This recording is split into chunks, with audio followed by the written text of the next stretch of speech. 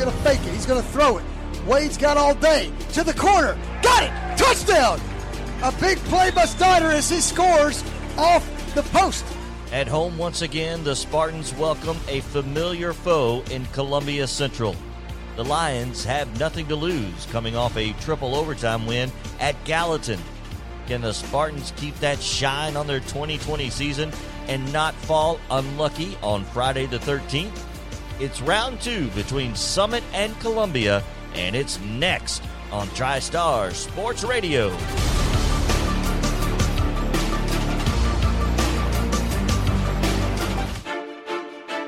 Summit Spartans Playoff Football is brought to you in part by Hart's Motor Sales, Hollins Pharmacy, Sands Fence Company, The Garbage Man, Davis Heating and Cooling, Columbia Chrysler Dodge Jeep Ram, Murray Regional Hospital, Brown's Body Shop, Quick Marts, Tin Pin Alley, Right Care Clinic, Kubota of Franklin, Beck Dental, and by Jimmy Petty Benchmark Realty. Now live to Summit High School in Spring Hill with Matt Rogers. Here's Mike Epley. Hillsboro or Beach, the winner. On the bottom side of the bracket, this will be the semifinal game. It will either be Henry County, Brighton, Clarksville Northeast, and Clarksville. So as we turn our attention back to two of the more important issues right now, call it the storylines for the Summit Spartans. Number one is their dominating performance over Hillwood last week in the first round of the playoffs, 42-6. Secondly, no Keaton Wade as of now. He could be back in the playoffs later, but we will see. We'll turn it over to Matt Rogers. Overall, Matt, what was your assessment on the play of the Spartans last week versus Hillwood? Yeah, so last week, going into the game, obviously my big concern was that Summit had not played a game in 4 weeks. That's a big deal for any football player, especially for a high school football player. So that was my biggest concern. But I have to tell you that when we talk about, guys, it's playoff football, we got to come out, it's different. You know, you can even tell by when you talk to Coleman, his attitude was different. It was just more focused. I was absolutely blown away with the way Summit came out. When we talk about putting on a clinic, man, did they ever. They were fresh from their tackling to their tempo, and most importantly, their execution last week. It is honestly the best high school football that I can remember seeing in a long, long time. 401 yards. Total offense, most of that came in the first half since they were up 42-0, 316 yards on the ground. They didn't even really have to throw a pass. It was absolute domination. They made one change up front to the offensive line, starting Mason Richardson last week, which I think helped them tremendously, which is funny about that kid because in real life, he's so mild-mannered. His parents say, he doesn't get hype. He's very even-keeled, but on the field, he was an absolute spark plug and really set the tempo for the offensive line. They completely dominated from the first snap of the first half till halftime. It was all Summit. I was absolutely impressed. They played perfect playoff football last week. Rushing last week, 39 attempts as the team, 316 yards. Wade, 3 carries, 44 yards. So I'm going to spin this back to you, Matt. Wade was very effective in running, 44 yards only in 3 carries. The team total of 316.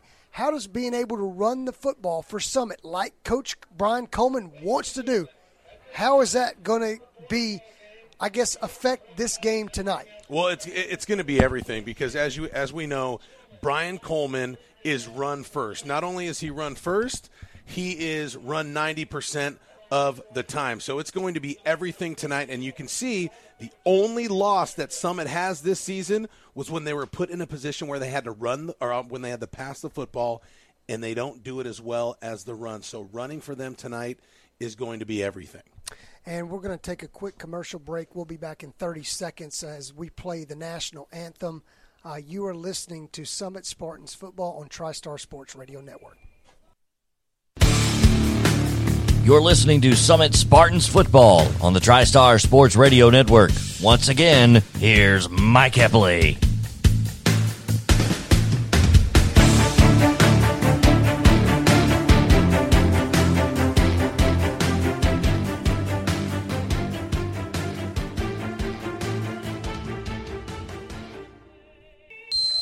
Welcome back. You're listening to 101.7. Mike Epley, Matt Rogers on the call. This is round number 2 in the playoffs between Summit and Columbia.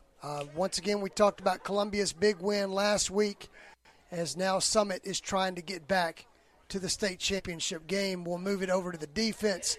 Hillwood had 43 plays for 161 total yards and 6 points. Not good. Well, think about this. Columbia in the meeting earlier this year versus Summit scored 0.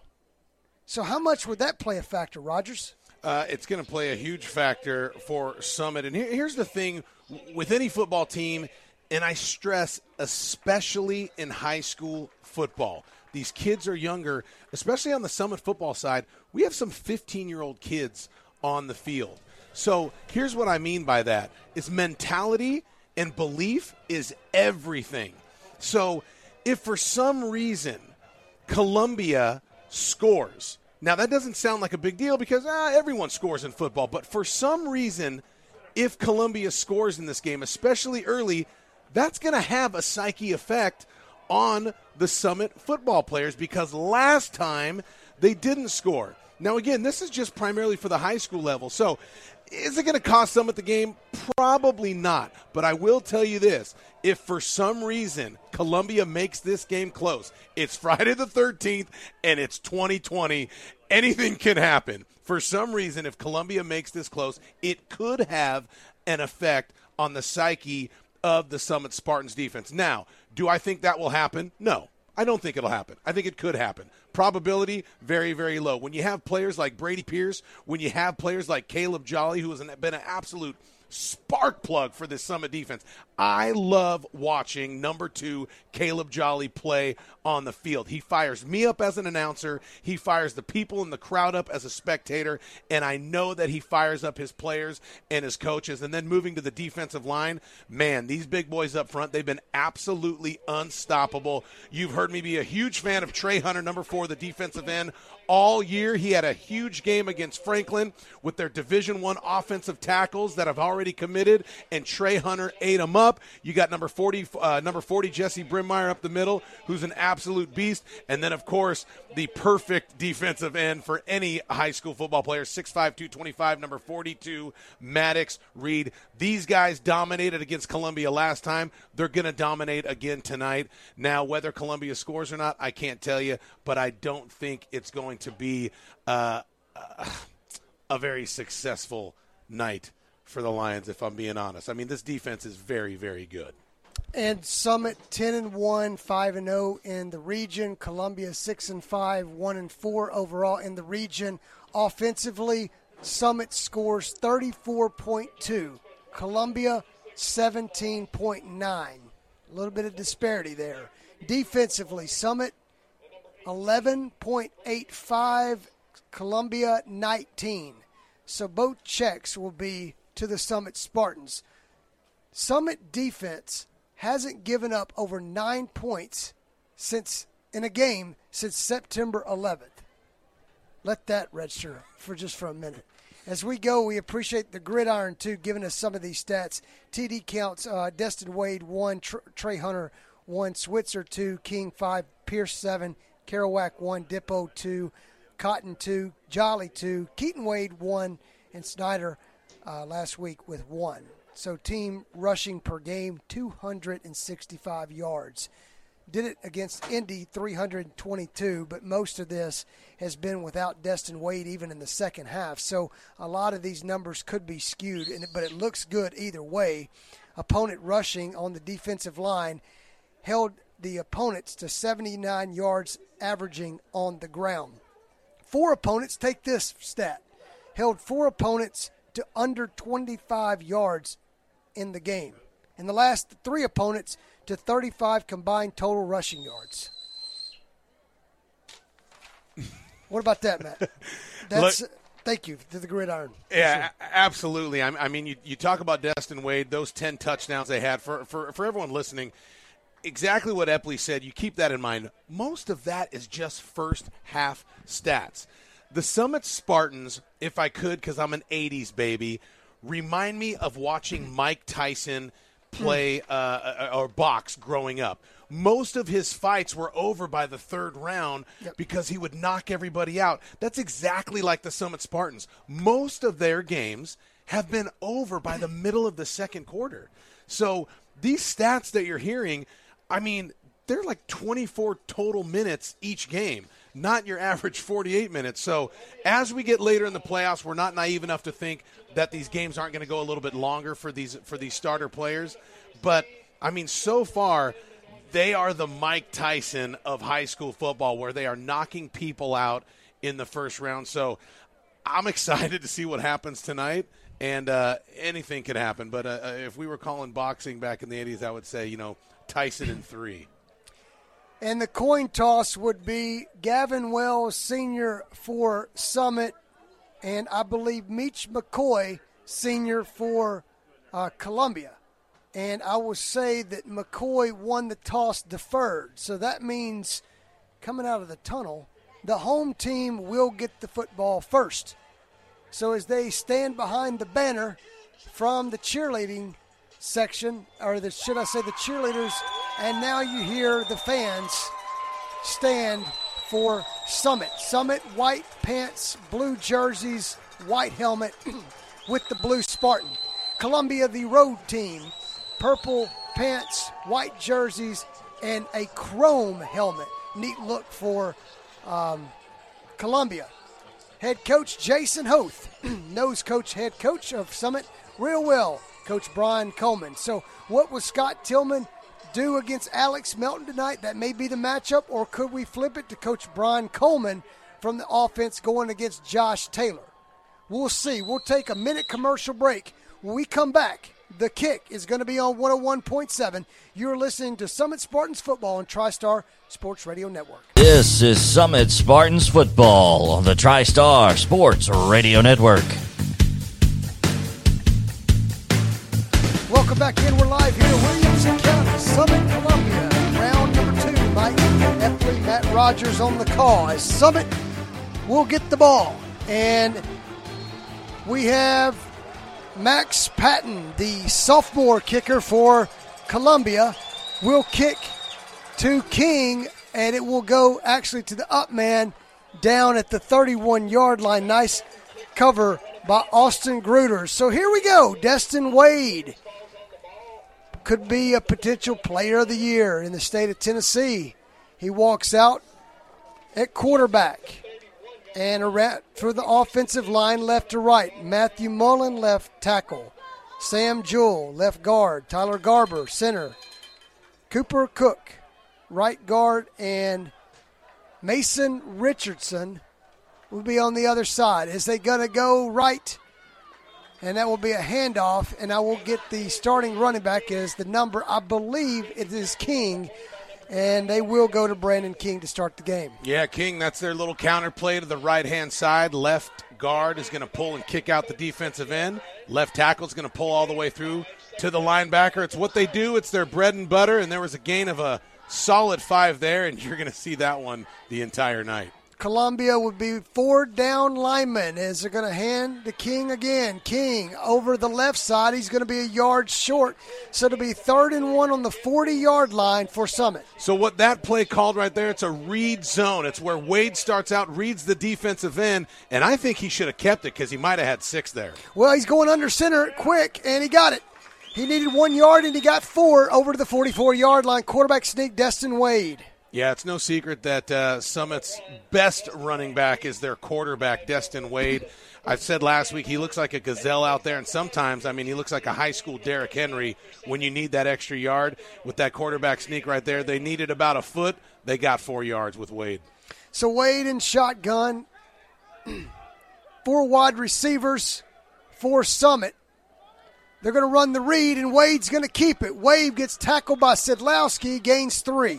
Yeah, so far, the defense of Columbia Central is playing a little bit tighter right now, and this is not a good sign for Columbia Central. Their best defensive lineman, Antoine Moore, who's their defensive end, who absolutely ate up our tackles last week, just limped off the field. That's not a good sign for the Lions. We'll say the best player on defense as well, Matt, for sure, is out 10-14 first quarter, and we got movement on the outside, and Brady Pierce is going to be called for a false start. Yeah, and the reason that's such a big deal for the Lions is last time the Spartans played against Columbia Central, again, number 33, Antoine Moore, absolutely put pressure on Wade the entire night, which basically made the pass ineffective. So with him, if he could potentially be hurt, that's really, really not good for Columbia Central.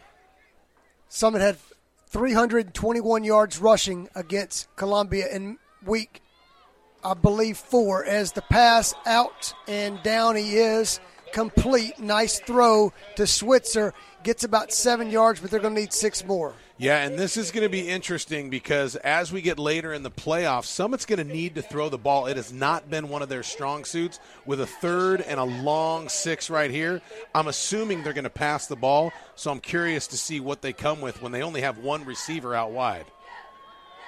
So got the first down, the 3rd and 1 with the quarterback sneak by Destin Wade. Now 9:23, it's 0-0. A lot of movement and players confused, and Coach Coleman has got 15 seconds to figure it out on the play clock. As Wade looks over, makes the change, it looks like, or calls the play. And Pierce on the right, Jolly on the left. No one's there, and Wade's going to have to run it. Wade gets it. Wade to the outside. 55-40. Oh, he crosses down to the 20, and a big Wade. And there's the Houdini. Ebley, it looked like a broken play. You saw Wade hold the ball out there. They've been running that read zone. He held the ball out there, and nobody was home. So like you said, they were shifting around so much pre-snap. I think that was just a broken play, and you let, the human running back, what would you say, garbage truck man, Destin Wade, just run people over, and that worked out well for him. Yeah, I think I was so caught up in that. I think I caught at the 55-yard line at first, and he's going so fast. He's down to the 12-yard line, hands it off. So it's 1st and 10 on the 12, and a handoff off the left side, I believe, and that's the first carry for Dipple for 5 yards. Yeah, Dipple, that's the first action we've seen of him tonight. He's going to continue to carry the ball tonight, but again, the read zone, Wade is reading the end. If he pinches hard, he's going to keep it. If he widens out, he's going to give it up the middle. 8:03 left, first quarter. Summit marching down the field, inside the red zone.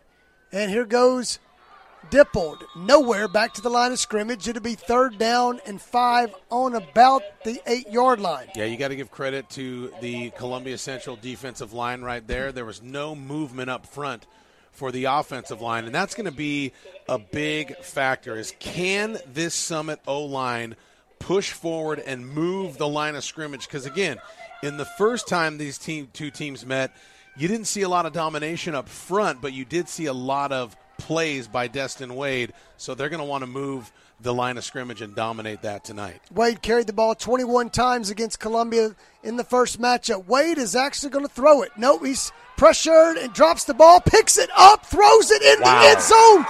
Boom! Oh my God. Jolly's on the receiving end. Touchdown, Summit to score first. Wait, what do you say? You have Wade that wants to run the ball, and then he pulls it back. A broken pass play. Wade fumbles the ball, picks up his own fumble, and then, of course, you got the human spark plug Jolly wide open in the back middle of the end zone. That's just one of the best quarterbacks, best athletes in Tennessee, doing what he does best, making plays, and putting Summit up early right off the bat. And Ryan Crane adds the extra point, 7-0. We'll take a commercial break. 7:09 left. Summit scores first. You are listening to Summit Spartans Football and TriStar Sports Radio Network. Summit Spartan Playoff Football is on TriStar Sports Radio.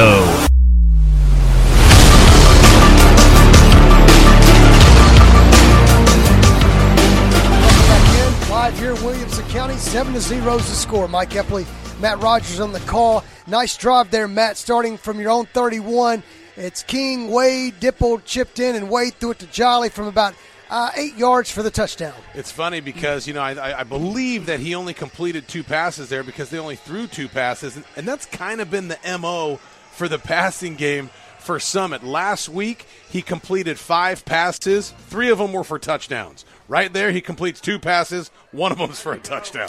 Hidalgo will take it out to the 29-yard line. They're going to give him the 30, and that's where Columbia will start. And Brady McCandless will be the quarterback for Columbia. Defensively for Summit, Jesse Brimmeyer in the middle. On his left side will be Trey Hunter. On the right side, Maddox Reed. In the middle at linebacker will be Gavin Wells, Jacob Turner. It looks like we have Finley Jameson out there as well for Summit. And Caleb Jolly will round out the linebackers. Running up the middle, nowhere, and that's going to be stopped on the outside, and that will be who I just mentioned, Gavin Wells. Yeah, Gavin Wells, man, he's been a stud for this defense for Summit. He's the middle linebacker. He's a great tackler. He moved from outside to inside backer this year, and obviously so far it has paid dividends for the Spartans as typically if it's a run, you're going to see Wells in there inside making a play. Buckman will run it for -1 as they're going to try to shift the line all power to the right, 626, and they're going to toss it right. Buckman spins off one tackle, and he can't even get back to the line of scrimmage. It's going to be 3rd down and 12. So Buckman for the Lions, we talked about him last game. He was a late transfer, came to Tennessee from Michigan early on this year. He's definitely one of the best players on the offense for the Lions, but how effective is it going to be against this Spartan defense? It's interesting to see how Melton does it because when he goes against a dominating run team, he goes with that 3-4 defense. If it's pass, he goes 4-3, and obviously tonight he's relying on those 3 down defensive linemen to continue to make those run plays. McCandless needs 11. Pressure! He throws it to the outside, and is he inbounds or not? Yes, they're going to say he is, but Kennard is short. Now, I will tell you, if you got one weapon on the outside, it's 15, and they will throw it to him all night. No, they're going to say it's incomplete. Scratch that. So it'll be 4th and 11. Yeah, 4th and 11. I assume they're going to punt. You got the punt team out there. This is where the Lions don't want to be. Never said this before. Hang on, I interrupt. Yep. This could be a fake. Oh, They've put in 5 to 7 gadget plays, and this could be one right out of the gate. Look at you. You're like Detective Gadget. How do you I got to figure this stuff out. How do you find this stuff out? I just got to figure it out. Watch out. That's why you're one of the Kennard, best, Epley. And we'll kick it. It's going to go away. Nice kick. The switcher can't get to it. He was on one side of the field. It bounced to the other. We'll stay here as the punt will go down at the 35. Yeah, just to kind of piggyback off what you said, I mean, this is kind of like the last stand for the Lions. Obviously, it's playoffs. You lose, you go home. They lost 35-0 last time. So tonight, you got to expect that they're going to pull out all the stops. They're going to run a fake punt. They're going to run an onside kick. They're going to try to catch Coleman and the Spartans off guard, but like you said, they're probably ready for it, so we'll see how it goes. 5:32, Summit leads 7-0. Destin Wade breaks into the secondary. Wade, he takes 1, 2, 3, 4, 5, down to the 49 of Columbia, a big run of 16. Yeah, we've been talking about it all year. Anytime a defense has to tackle in the 2nd and 3rd level, meaning 2nd level linebackers, 3rd level safeties, it's typically not a good sign for the defense. You're probably going to see that a lot, especially as Wade continues to carry the ball. I mean, he looks like a men amongst boys out there, and he trucked about 2 people in the process. So another 1st down for Summit. They're going to hand to King. Kings bounces 1 off tackle. He'll go for 2 yards. 2nd down and 8. Counter to the left. Right guard pulls and kicks. Right tackle pulls up through. They wanted a little bit more of that, and I will highlight this, Epley. Mm-hmm. The offensive line, they're not doing a bad job, but I know Coleman wants to see more domination. I'm not seeing any white jerseys on their backs except when Destin Wade carries the ball. We want to see offensive linemen putting defensive linemen on their back, and I haven't seen it yet. So whether that happens remains to be seen. We do have Ryan Smith out at right tackle. I will mention that as well. So Ryan tackle right, or in the right tackle position for 26. Wade's going to bootleg right. He's going to throw it. What a catch and a lick.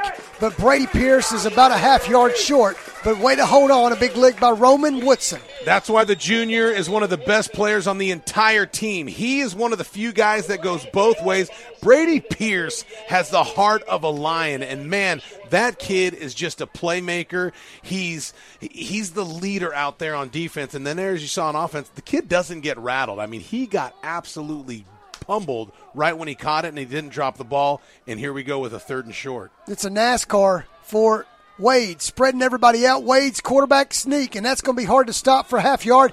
That's the second time we've seen it, and the second result, first down. It's the right call. I mean, anytime you're in a short situation, you want the best player on the field holding the ball, and that, of course, is Destin Wade. Not only is he getting the 2 feet that they need, yep, he's picking up 3 and 4 yards, man. And, again, I mean, that's just the X factor. When you think about it, you can't mention his name enough. So Destin Wade again, and you're going to hear a lot more of him tonight. 3:25, Summit leads 7-0. This is the second round of the playoffs.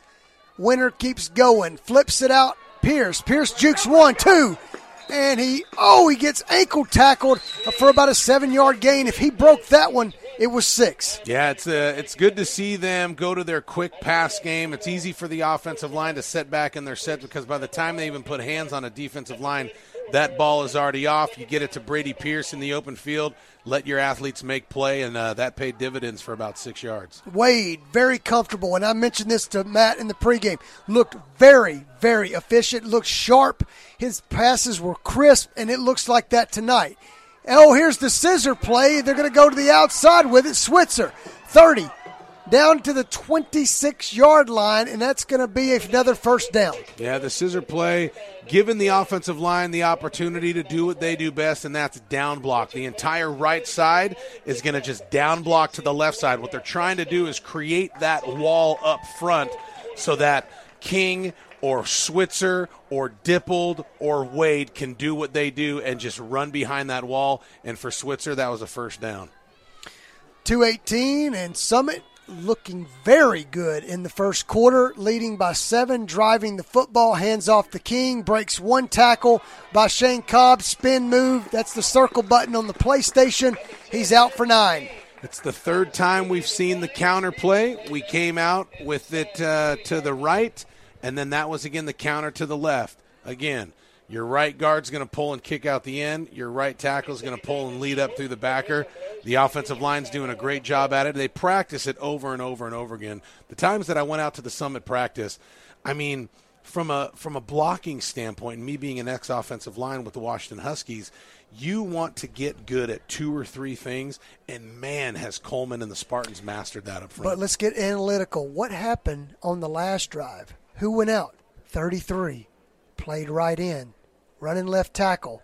You know coaches see that. When the best player for Columbia gets hurt, you want to attack that position. They do it at the corner position or at the defensive line. Yeah, 100%. And, these Spartans coaching staff, they're good. And they know how to make adjustments, and I guarantee you, like you said, they keyed on that. They're saying, hey, Moore's out. Yep. Let's go towards Moore's side, and that's exactly what they're going to do. And, I mean, they do it so well. It's kind of like, I mean, coming from California, the big team when I was in high school was De La Salle. You know, Coach, Coach wrote a book. They had the 151-game win streak.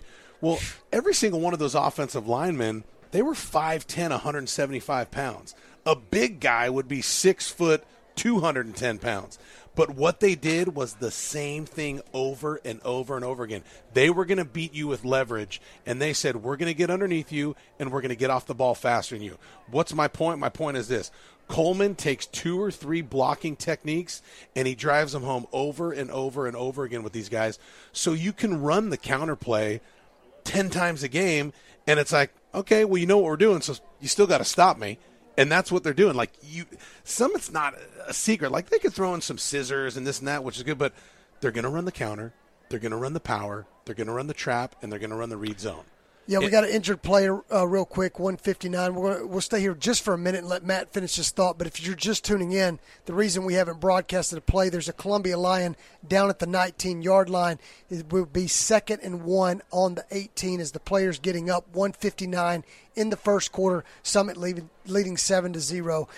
let me go back to this. Your point is, why do you want to be good at 2 or 3 things and not just average at 5 or 6, 7 things? Sure. I mean, it's like we've heard the saying, jack of all trades, master of none. In football, especially with blocking, let's be the master of 2 or 3 things. Back to what I'm saying. Summit's going to run the counter. That's the 3rd time they ran it, and you're probably going to see it about 7 to 15 more times tonight. And it's like, we're running it. You know where we're going. Now you got to stop us. We're better than you at blocking it than you are at stopping it. So they're going to do it again. 155, the injured player. Will get that to you shortly. Wade picks back up, and he's going to throw it across to Pierce, and just low for Pierce. We got a late flag on an incomplete pass. They faked the counter that time, and that's what's great about the offense. It's kind of like, we're going to run the counter. We're going to run the counter. Oh, we're going to fake the counter and pass, especially if they continue to try to run single coverage on somebody like Brady Pierce. It's not going to bode well for the defense. And right there, he was open. Probably would have been a touchdown. It was the same play we saw last week against Hillwood. So, they're going to get single coverage on Pierce. He's going to run that quick slant. 9 times out of 10, he's open. He was open there, but Wade just misfired. Wade scored 3 times versus Columbia in meeting number 1. Summit led 21-0 at halftime and never looked back. The question is, how close would that score be tonight? It looks like it's going to be similar. Unfortunately, if you're a Lions fan listening in, this has been the MO for Summit football the entire year, except against Franklin when they lost them. Franklin, you and I talked about at the beginning of the game. When the game is close, Summit's not used to that. When you're fighting Mike Tyson and you're Buster Douglas, take him to the 8th, 9th, 10th round. What's my point? Keep the game close to obviously have a chance against Summit, because this is what they like to do. They want to get up early on you.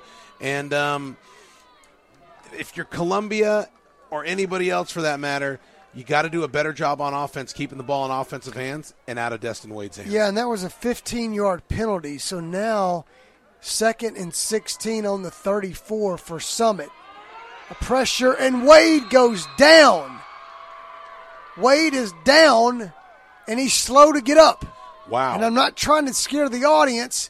That was about as long as it took to get up all year, and he does. But down he goes back at the 40. Now it will be 3rd down and about 22 yards. That was the big defensive lineman, Jordan Brooks, for the Lions. That's the junior. He's 270 pounds, mind you, and he was going full speed and went right at the ankle of Wade, and he's still limping. So it's 3rd and 22 on the 40. So I'm not sure what Summit has in the playbook, but Wade's going to throw it out deep. And a miscommunication because Jolly was going in and Wade threw it to the post. So here's the interesting thing, Epley. When Summit has to rely on their pass game to make stuff happen, they're going to have to do a better job. They relied on their pass game against Franklin. It didn't work out well for them. They're in a position there to go up 14-0, and they get themselves in a situation where they have to pass their way out of it, and they couldn't get it done.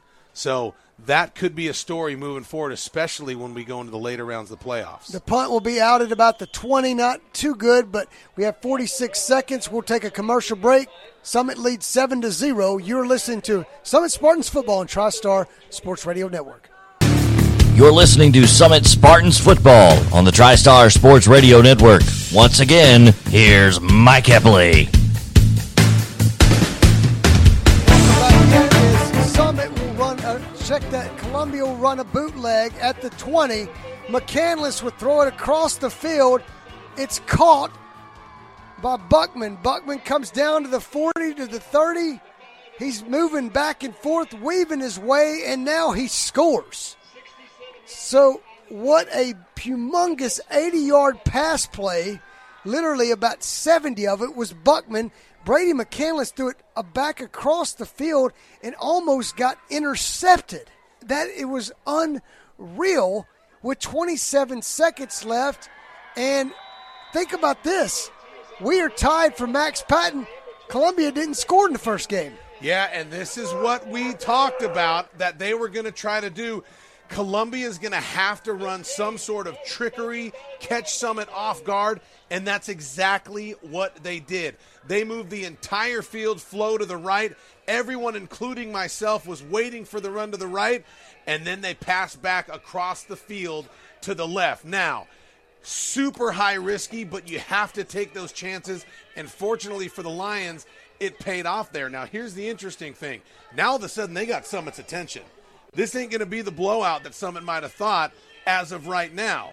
The last time Summit was in a tight game after the first quarter was against Franklin.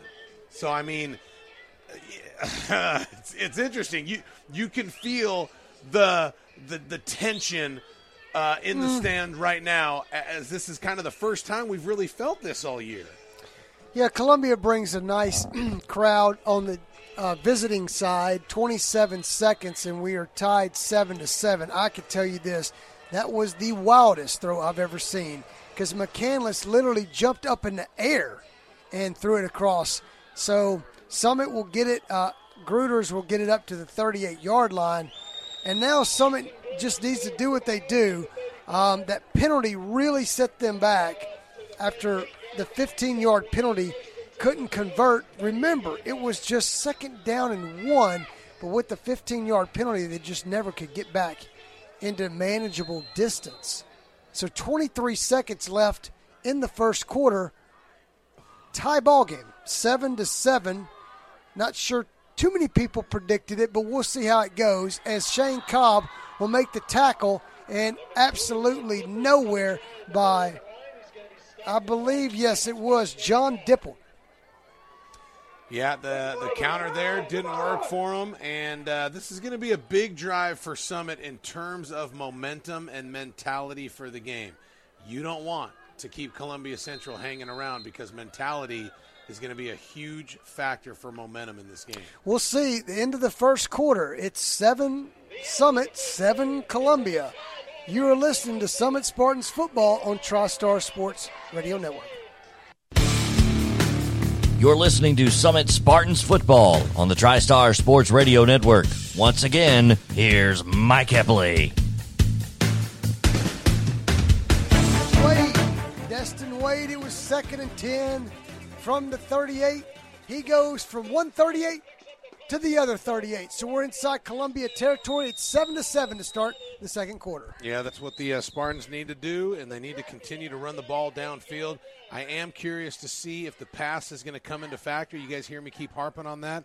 It's going to come into play, especially in the latter part of the season. We know Destin Wade can run, but how long can you go to that play and to that pony before someone keys in on it? And another penalty is Dippold runs for 2 yards. I want to preface this by saying there's running back by committee, but Brendan King did so well, and I'm not sure if he's hurt or just he's playing Dippold at right now, kind of running the hot hand, and a chop block caught on Summit. That's a huge penalty, and those are the ones you have to avoid.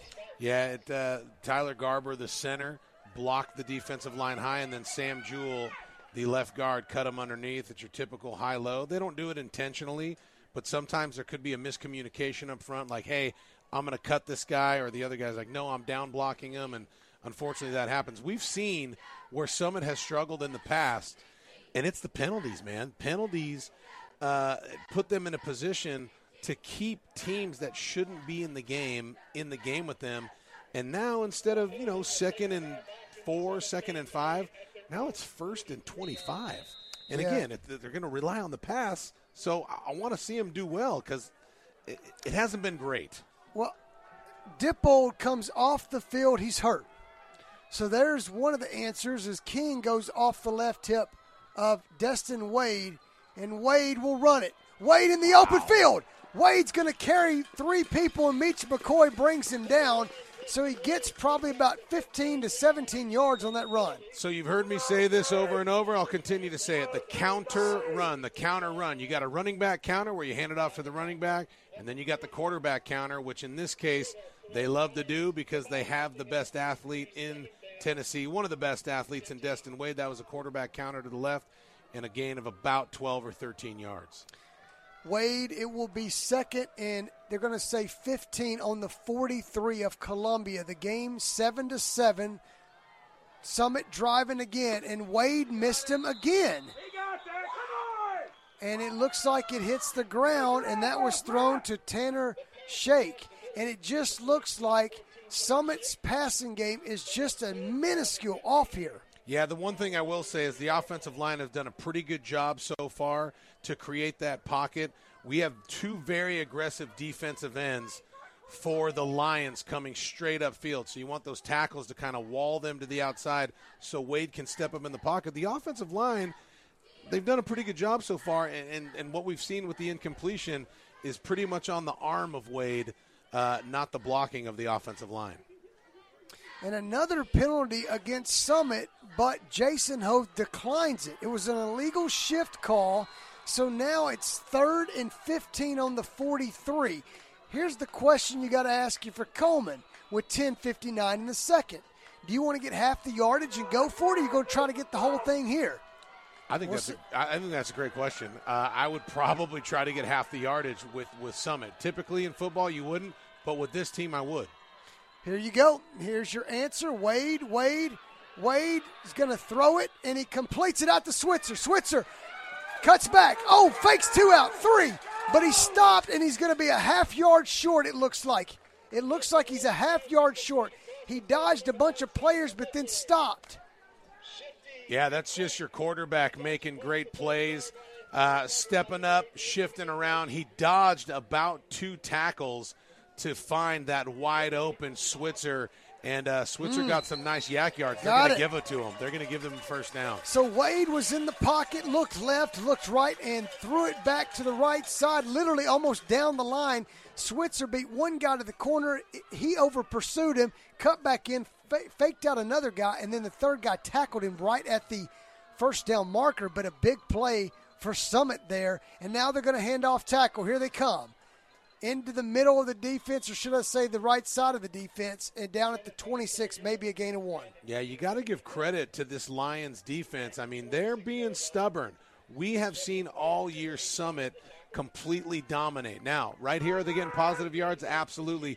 But it just kind of feels like, Epley, they're making them work a little bit harder than we've been used to in some of these other games. Yeah, these have been long drives. This is the 3rd possession for Summit. 9:48. Second quarter, 7-7. Wade's going to fake it. Wade's going to throw it, and way short, and Roman Woodson actually beat Jolly to the spot. So here's the question I'm going to ask, and I'm not going to get too in the coach's mind here. Jolly's 6'4".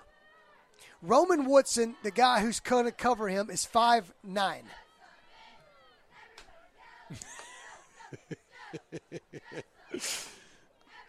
Roman is very fast. I know Roman personally. Great athlete. One of these times you'll have to throw a post to the corner, or you would see the height advantage being there, because Jolly still has the speed as well. 9:41, and Wade's going to fake it.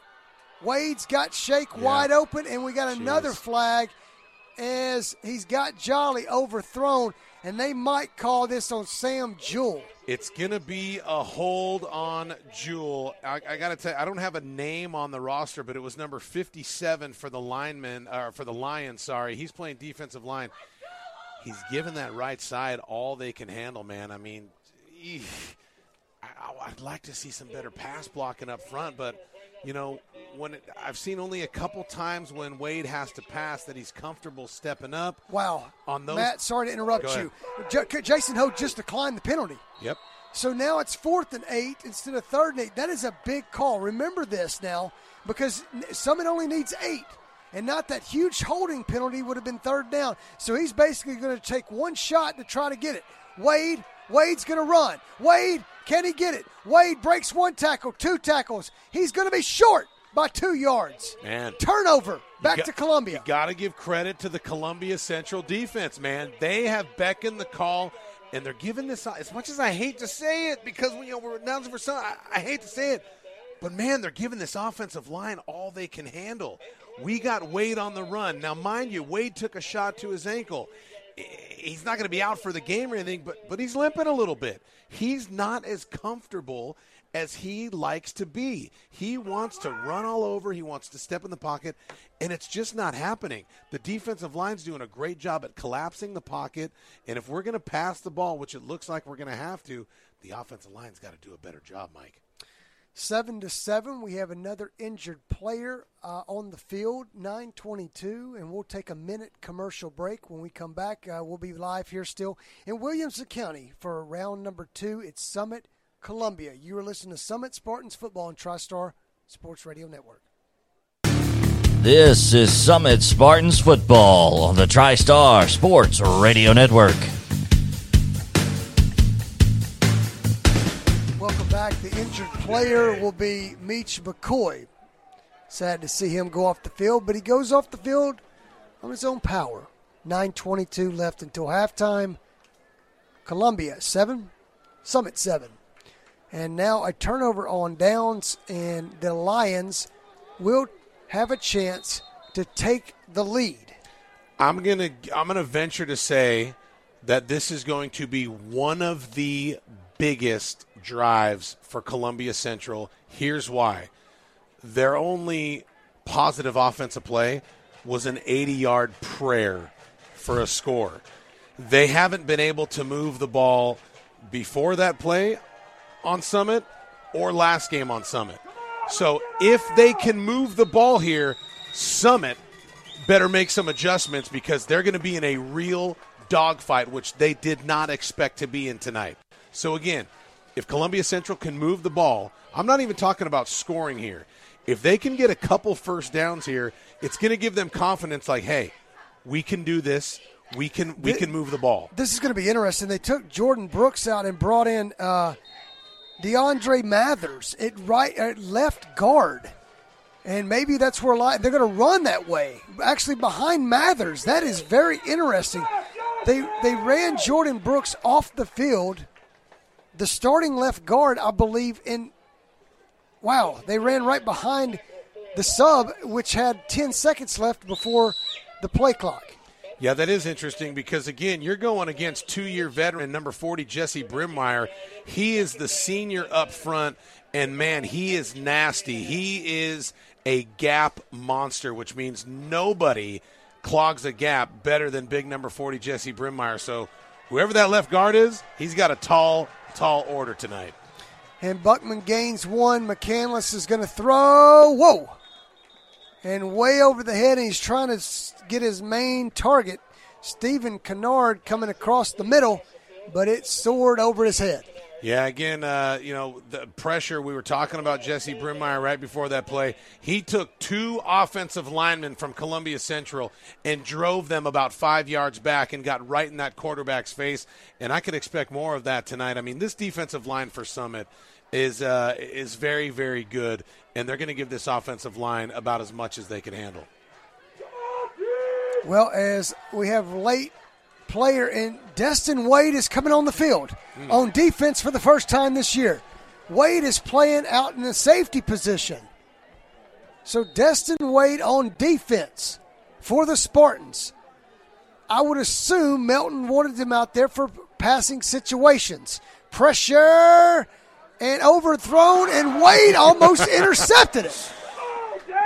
And he's got to catch it. I mean, that's just a great call by Melton right there. Hey, Coach, can I put in Wade on defense? We really need him right here. And that would have paid dividends right there because he probably would have ran it back. But, I'm surprised that Columbia threw it to that side. The Spartans made the right call. And, again, Columbia couldn't capitalize on offense. It's not a good sign for the Lions because I would suspect that Summit's going to come out and try to do what they do best and run this ball right up the field to go up before we start heading into the half. Switzer back at his own 45. Kennard watched the fake for 9 yards. I'm telling you, something could happen. And Kennard kicks a rocket in the air. I mean, really high. And everybody gets away, and he gets a Columbia bounce for 17, 18 more yards down to the 31. It's funny when you talk about Kennard at the punter and you're just waiting for something to happen. It's not your typical punt where they snap it, the punter takes the steps and kick it. He's running to the right. It's a rugby style. Yeah, exactly. Rugby style, yes. Using his speed, but he's also got his eyes up the field because he's reading. And you know the coaches, the guys up top of the box right now, they're watching what Summit's doing, and you can tell something's coming down the road. Get your popcorn ready. 8:20 left until halftime. 7-7 is the score. Summit and Columbia is – Summit will get it on the 31, hands to King, and nowhere. And could not hold the block on the outside by Ryan Smith. They penetrated it, and he went backwards. Man, I'm telling you, this defensive line, there he was again, big number 68. That's Jordan Brooks. He's 270 pounds, and he's giving these guys all they can handle up front. And he's getting his rest. He's shuffling in and out. But, again, that's the guy that took the pop on Wade's ankle a little bit earlier in the game. So he's doing a good job. 7:48, and here comes a delayed handoff and the penetration. And literally Shane Cobb tackles Switzer back for a gain of 4. They're going to have to throw it.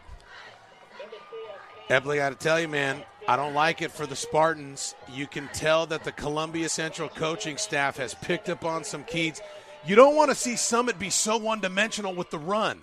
They're going to have to pass. Well, they could in the first game. Let's be frank about this. Yeah, I would disagree because they had 321 yards and only 20 yards passing. They beat the team by 35 points. I agree with you, but you don't think that Columbia Central staff saying, hey, they run for 312 last time, what's going to happen this time? Well, 3rd and 17, Wade's going to run around. Wade picks it up, and he falls down. Did he twist his ankle? And he's down at the 25, and Wade gains literally on a 3rd and 17, gains 2 yards. Again, you see it again right there.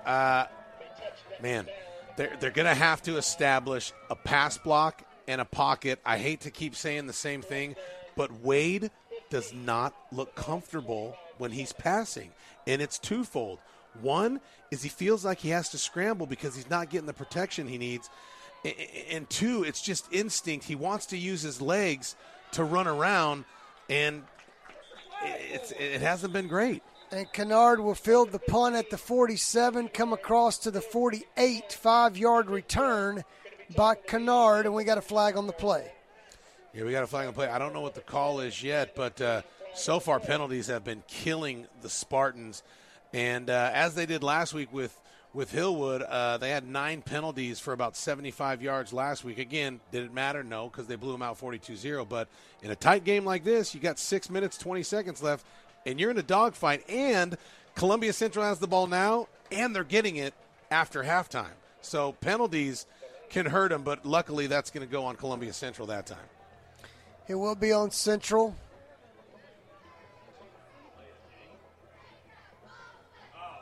And I believe it's an ineligible man. I'm not sure what the call was. I missed that. But 6:21, and they're going to count it off, so it may not be at the 48, after all, of Summit. So if you're just tuning in, it's Summit Columbia, round number 2. The winner will go on to play let me get the playoff bracket. Hillsboro and Beach. So here's what I can tell you. As we await the call, stay tuned. TriStar Friday Night Live at the half comes to you at the end of this quarter as JP and Coach Mike run down the scores from round 2 of the playoffs. It's only on TriStar Friday Night Live at the half. TriStar Sports Radio Network. So stay tuned. You'll find out who Hillsboro and Beach. It's a game changer right here. They're going for it. Someone's going for it. So with the penalty, hold everything. It's going to be a 4th and 1 because it gives them, and we're going to take a timeout with Coach Coleman. We'll take a 30-second timeout as well and let you catch your breath. So now Summit's going for it. 4th and 1 on their own 40. We'll be back in 30, 6:20 left. And we got a flag. We'll get to that as soon as we get back. You're listening to Summit Spartans Football on TriStar Sports Radio Network. Summit Spartan Playoff Football is on TriStar Sports Radio.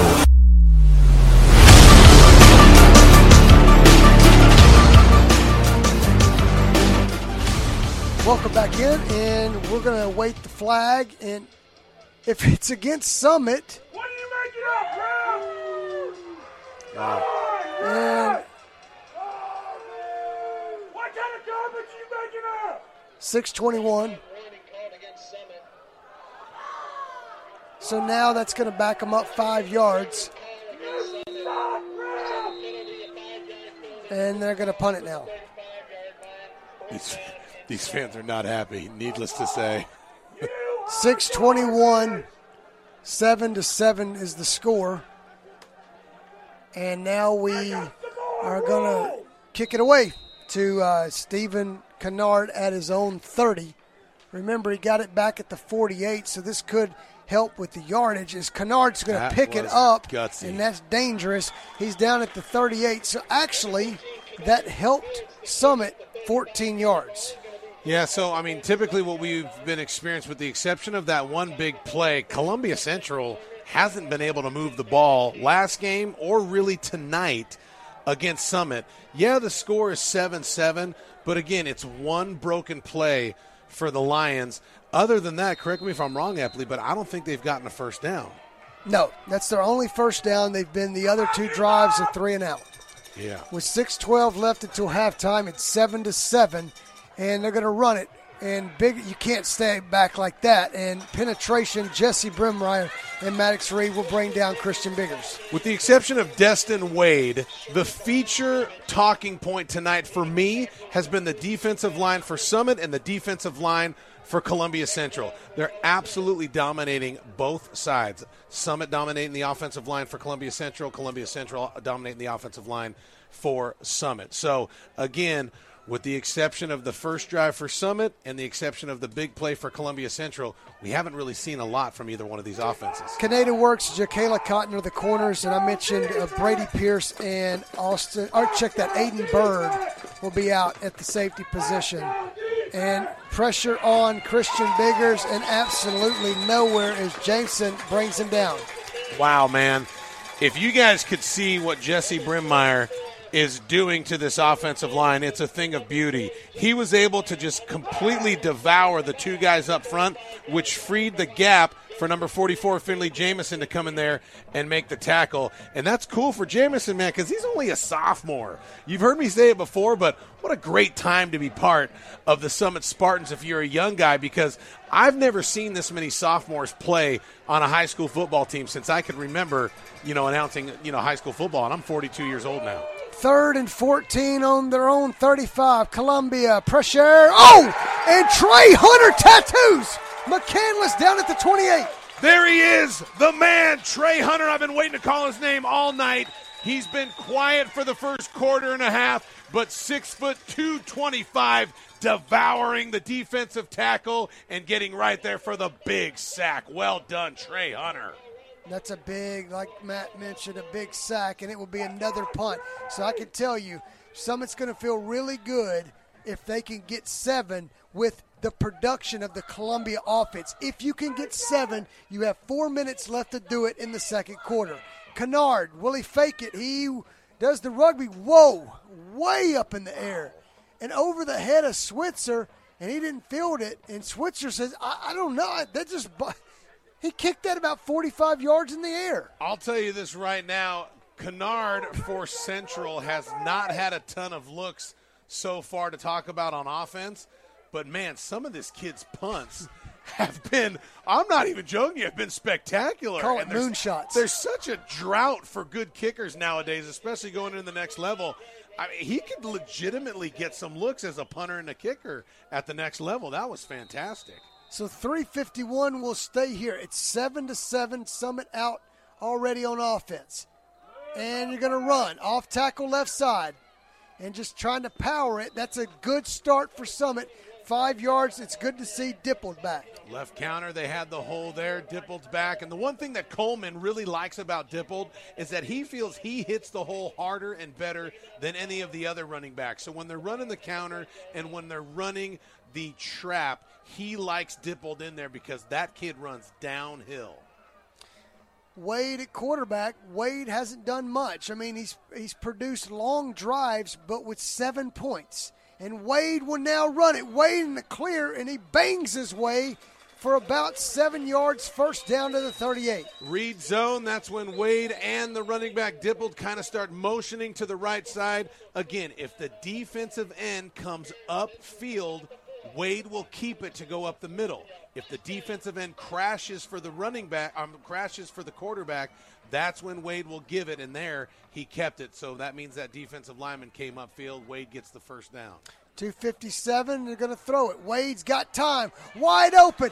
Hits Switzer down the field to the 22-yard line, but if Wade would have thrown it a little bit deeper, it would have been a touchdown. And again, and this is what Summit loves to do, is to establish the run game to get the defense worried about the run. And that's what Columbia Central did there. They were worried about that run play to the right. They over-pursued it, and then you got Switzer wide open. Again, going back to comfortability for Wade, he doesn't look too comfortable passing the ball. That was a touchdown, and he threw it a little bit short. Yep, wide open, but it's about 40 yards. Dipple bounces his way to the 15. A nice run.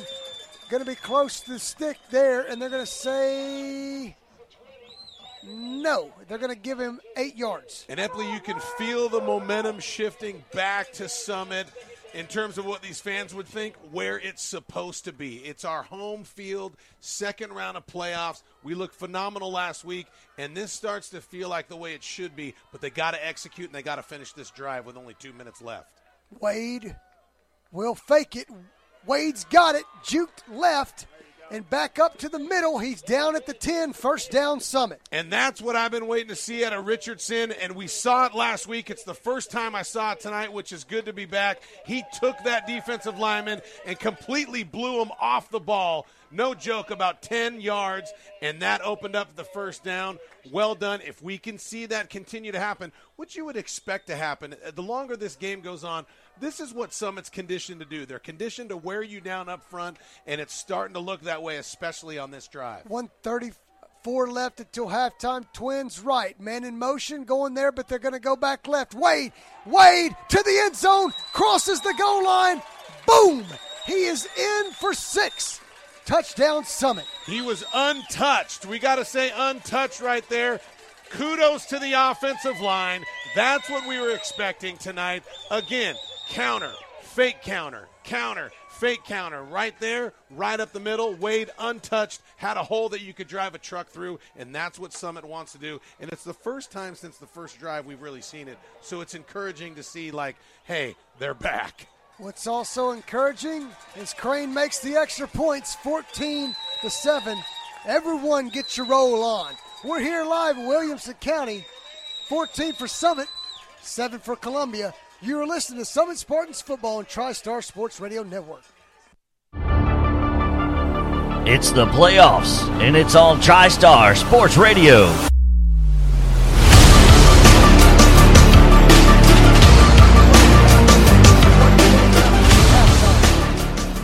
JP and the gang will take it over. But before that, a big touchdown from Wade. Summit scored on the first possession. It took the 5th possession to score their second one. And now Columbia will get it.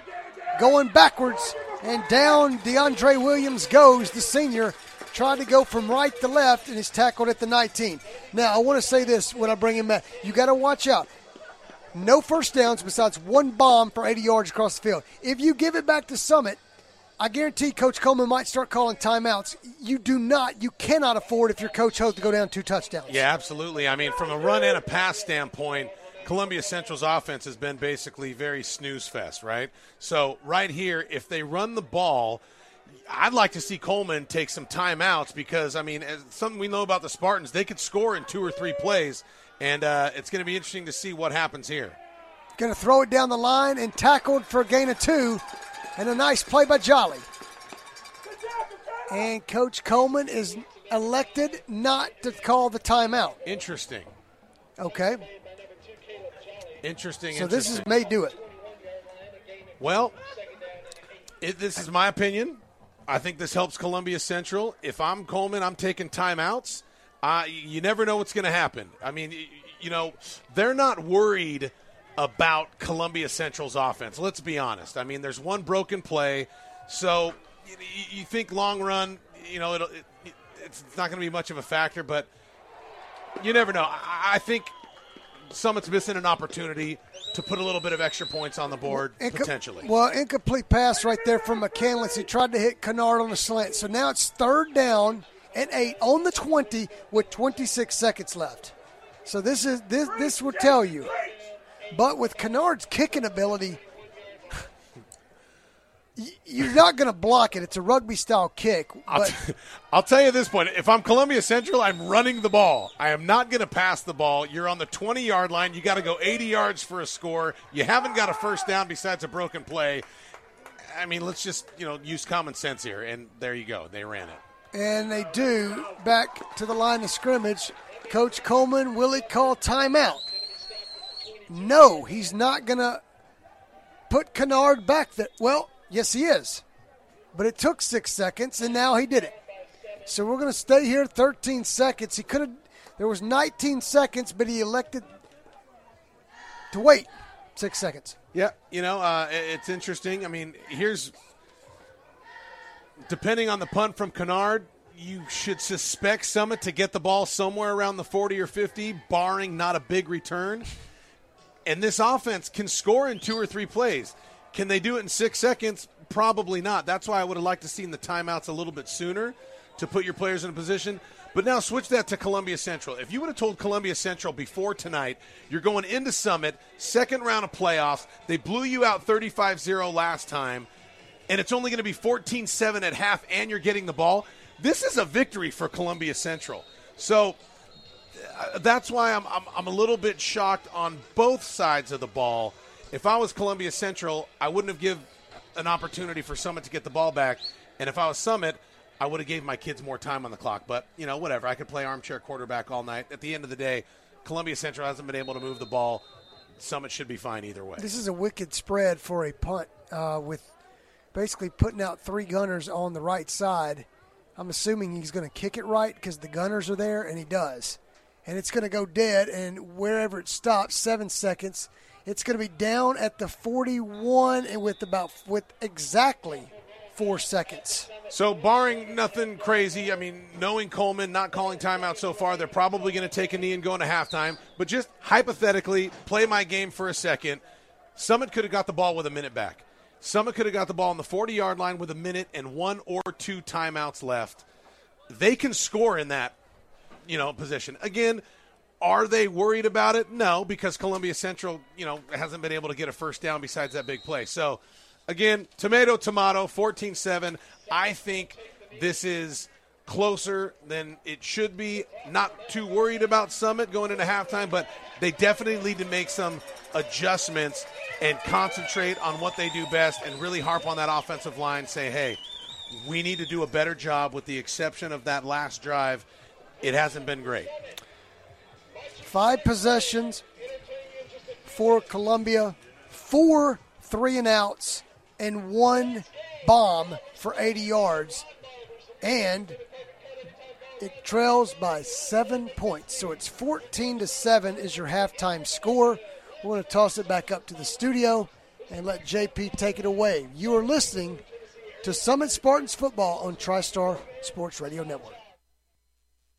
Summit Spartan playoff football is on TriStar Sports Radio.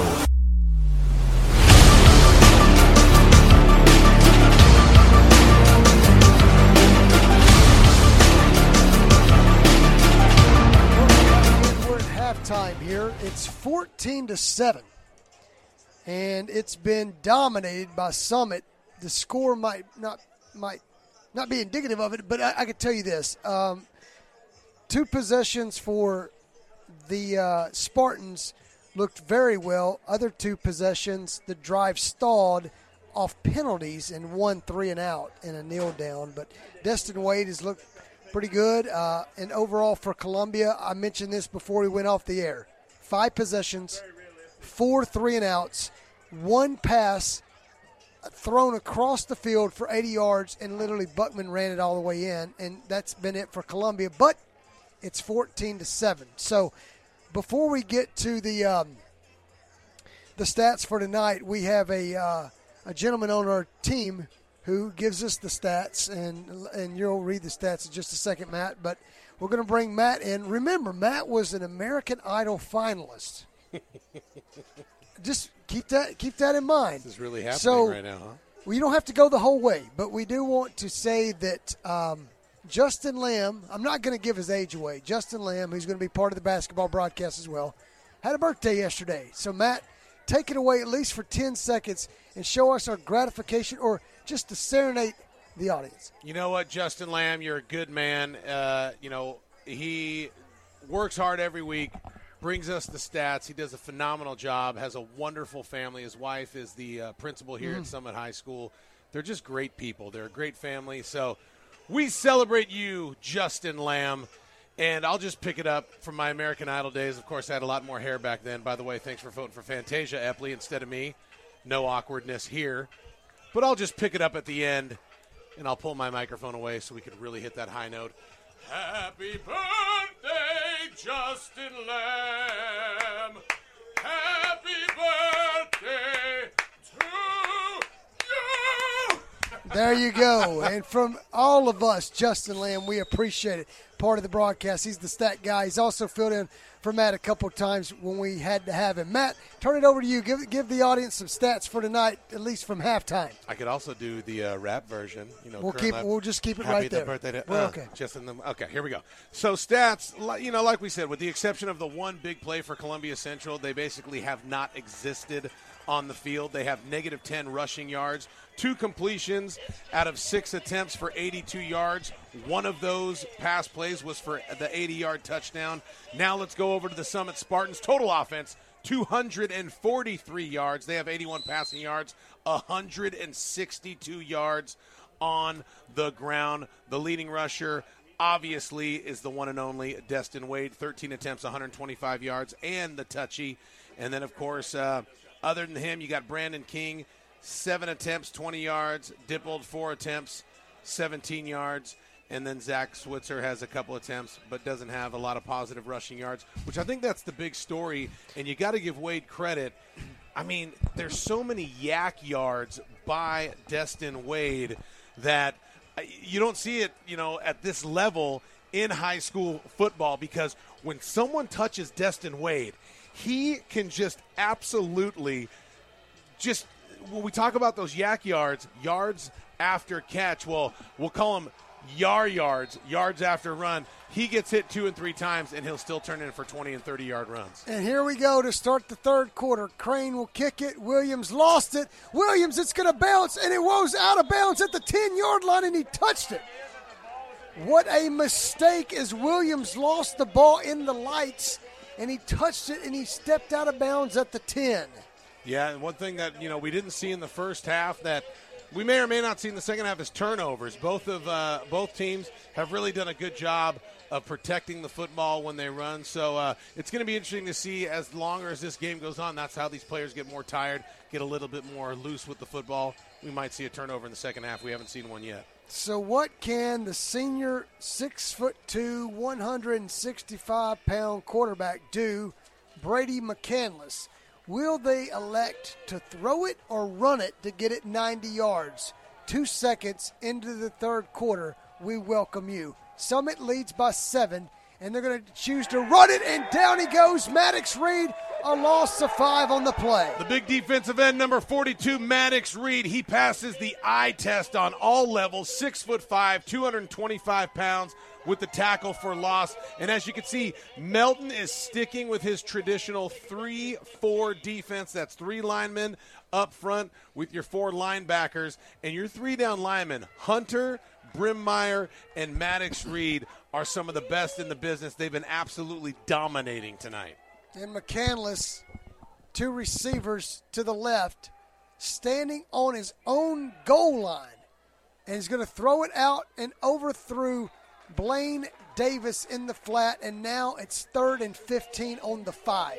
Yeah, again, I mean, we read off the stats before the halftime. They had negative 10 rushing yards heading into the second half. Now you can call it negative 15 rushing yards. I mean, wow. The absolute domination up front for the Summit Spartans has been phenomenal. And again, that's 3 defensive linemen going against 5 offensive linemen, and they're winning that battle convincingly. 4 wide receivers. Buckman off the right hip of McCandless. In his own end zone. Pressure. They're going to throw a screenplay. Out to the right, to the 10, to the 15, and he's about a yard short. So, whoa, if Cotton saved the first down. Great tackle by Ja'Kalen Cotlin to do exactly what you said, save the first down.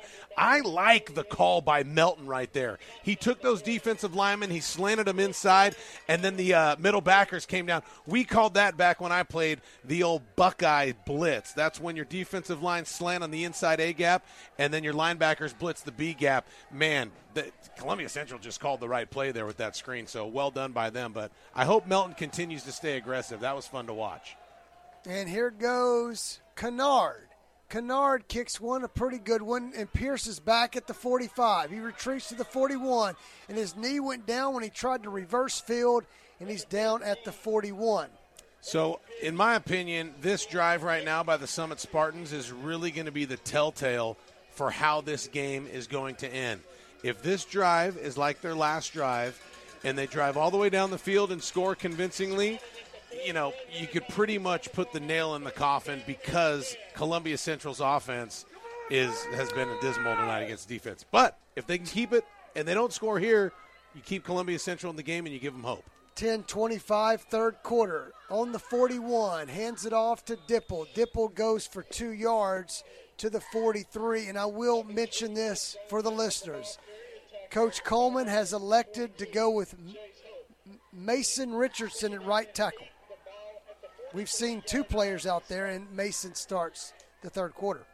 And I mean, he's earned it. Not to say anything about anybody else, but Richardson's earned it, man. He played phenomenal last week. He is driving kids off the ball. He's the only one that I've really called his name tonight because you always see him on the second level. He's getting up on those linebackers, or he's taking his down defensive lineman and driving them 5-6 yards off the ball. Yeah, they pinched in on that and beat him to the spot. Lost 2 yards right there for Dipple. Now it's 3rd and 11. Again, telltale right here, passing play for sure. Can the offensive line create the pocket and keep Wade comfortable? We saw in the second play of the game, the best defensive lineman, Antoine Moore, has been out. He's not going to return tonight. 3rd and 11 on the 40. Wade sends Pierce in motion. Wade's going to run it. Wade's got some room. Wade to the 50, 45-40, 35-30, and they say, stop, Mr. Wade. You're down at the 31. Check it, 35. It's so unpredictable. I mean, when do you see a team that is 3rd and 11 and they run the ball and they get 30 yards on it only with the Summit Spartans, which is good and bad. Good because they can do it and no one can really stop Wade. Bad because, I mean, does that show lack of confidence in the passing game? I don't know. Y'all could be the judge of that one. 9:05, and here comes Dipple. Dipple gets back to the line of scrimmage, maybe lost a half yard. Nice pursuit there by the Lions and Carter Sidlowski. One thing that's worth mentioning, every time Destin Wade, shouldn't say every time, 99% of the time Destin Wade touches the ball to run it, you get at least 5 yards. On average, probably 8 or 9 yards. When you see these running backs carry the ball, it's 2 yards or less. That was a loss of 1. So what does that tell you? Dippold is 1 yard, -2, -1 on his 3 rushes this quarter. Destin Wade 1 for 26. And here comes Destin Wade, and they got him. And down he goes, a loss of 1, and nice pursuit in the middle by Jordan Brooks. Jordan Brooks and Shane Cobb, the defensive end. He's the senior for Columbia. Man, did he give those Spartans a run for their money in game 1, and he's doing it again tonight. Again, you cannot discount the Columbia Central defensive line. They've been doing a really, really good job tonight, and they are the reason they are still in the game. Speeding the offense up, it's 3rd down and 13 on the 37. They got it when they needed 11. Can they get it when they need 13? It's Wade. Wade comes up into the secondary, and he's not going to get it. He's about a half yard short. What do you do now? He needed about 13. He got 12 and a half. I will bet my house that they are going to do a quarterback sneak with Destin Wade. Babe, if you're listening, I just bet the farm. Epley's taking it. I am. If it is not a quarterback sneak, which it's not going to be because he's in the shotgun. Oh, babe, I just blew it. We have nowhere to stay. 4th and 1, it will be a lead for Wade. Wade hits the outside, the accelerator, nitro boost, crosses the goal line. Listen. I was halfway right. It was a quarterback run. And he is in.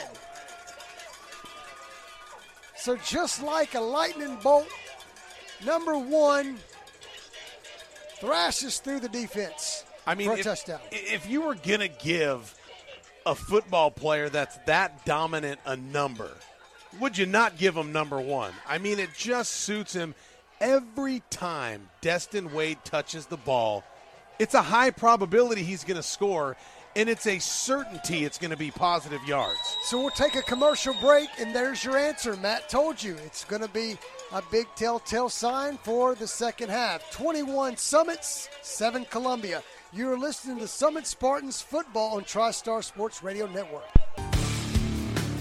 You're listening to Summit Spartans football on the TriStar Sports Radio Network. Once again, here's Mike Epley. Welcome back in. 7:06 third quarter. We appreciate you listening.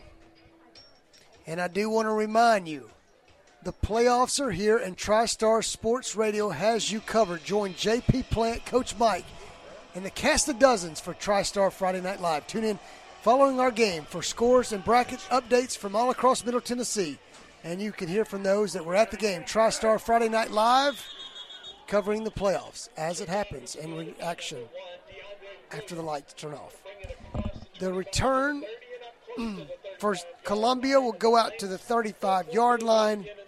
And now with Summit up 21-7, you have 1 first down if you're a Lion fan in 6 possessions. And that's a touchdown. Yeah, I would suspect to see some sort of trickery, misdirection right here, because if Columbia doesn't score right here, you could pretty much start warming up the car. Honey, grab the kids. Let's get the car going. I hate to call games this early, but we have not seen anything out of the Lions offense with the exception of that one big play. They got to do something right here. They got to score. And the score, it would be 65 yards. And McCandless will start in the shotgun with 5 wide receivers for Columbia, trailing by 14. Going to try to pump fake it, throws it to Buckman, and literally he's the guy catches it and runs it, gets about 3 to 4 yards. It'll bring up second down for Columbia. And if Columbia is going to do something, that's what they have to do. Quick 3-step drops. Get rid of the ball, because you can't do 5-step drops and throw this ball down the field 10, 15, 20 yards. It's just not going to happen. The Summit defensive line is too good. They're dominating too much, so you got to run quick slants, hitches, stuff like that to start moving the ball. I'm surprised it's taken Columbia this long to catch on. McCandless will look left and throw it out to Kennard, and he should have caught it. It actually went between the 1 and 5 on his jersey. It's 3rd and 6 on the 39. Yeah, that's just a drop pass by the receiver right there. Kennard, obviously one of their best offensive players. We've highlighted him as a punter, and it just went right through his hands right there. He was wide open. It was the right call, the right play. And the frustrating thing for the Lions is that was one of the first times they really gave their quarterback time. You just got through hearing me say, no 5-step drops. Well, they did it there. It would have worked, but he dropped the ball. 6:16 left in the third quarter, 21-7. They're going to pump it and try to get it across the middle, and they do. It's complete out to the 50. That is the first down since the Hail Mary pass. So Buckman, that's their transfer from Michigan. He did a quick little bubble screen. You thought they were going to try to get him the ball in space. They pump faked it to him, which left the receiver up the field open for the seam. Now, the interesting thing is Now we've seen this offensive line actually give the quarterback time these last couple of snaps. If they can continue to do that, it looks like these receivers are getting open, and this could be positive for the Columbia Central Lions. So that was to Evan Sandman across the middle. And they throw one down the line to the right side, and it will be Buckman. Buckman makes a player miss. Aiden Bird missed the tackle, and he's up to the 43, gain of 5. Gain of 5. This is surprising for Columbia Central. They're moving the ball. We haven't seen that tonight. This is what they need to stay in the game, because the only team that's been able to stick close to the Spartans were the Franklin Admirals, and, of course, they came out with the victory. 5 minutes left in the third quarter, and Columbia and the offensive coordinator, Scott Tillman, is electing to throw it. And he's going to throw it again. Across the middle, out to the outside, it's complete. Another missed tackle, and that was Wirtz. Wirtz just whiffed, and down they go to the 20-yard line. A big play. I think you could tell from the looks of it, Columbia Central has picked up a couple keys. They definitely made the adjustments. They're going to the quick pass game. It's working. They're running the bubble screens. It's working for 3 or 4. Then they're faking the bubble screens and getting 10, 15. Now they're actually in the red zone, and they're knocking on the door. Yes, almost 1 yard from the red zone. That would be the first snap in the red zone for Columbia. McCandless looks across the middle, and Kennard catches it, and he's down to the 1, a 20-yard play. Now this is going to be interesting.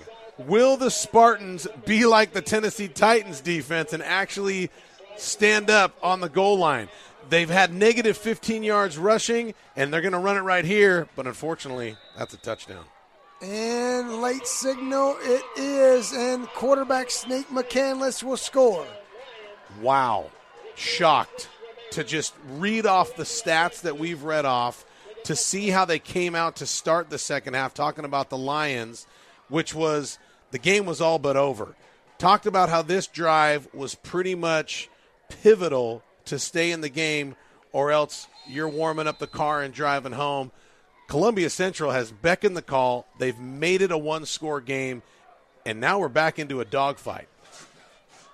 And the kick from Max Patton is good. So it's 21-14. We'll take a 30-second commercial break. We'll come back. Summit Football. You're listening to Summit Spartans Football on TriStar Sports Radio Network. This is Summit Spartans Football on the TriStar Sports Radio Network. 4:06 left, third quarter.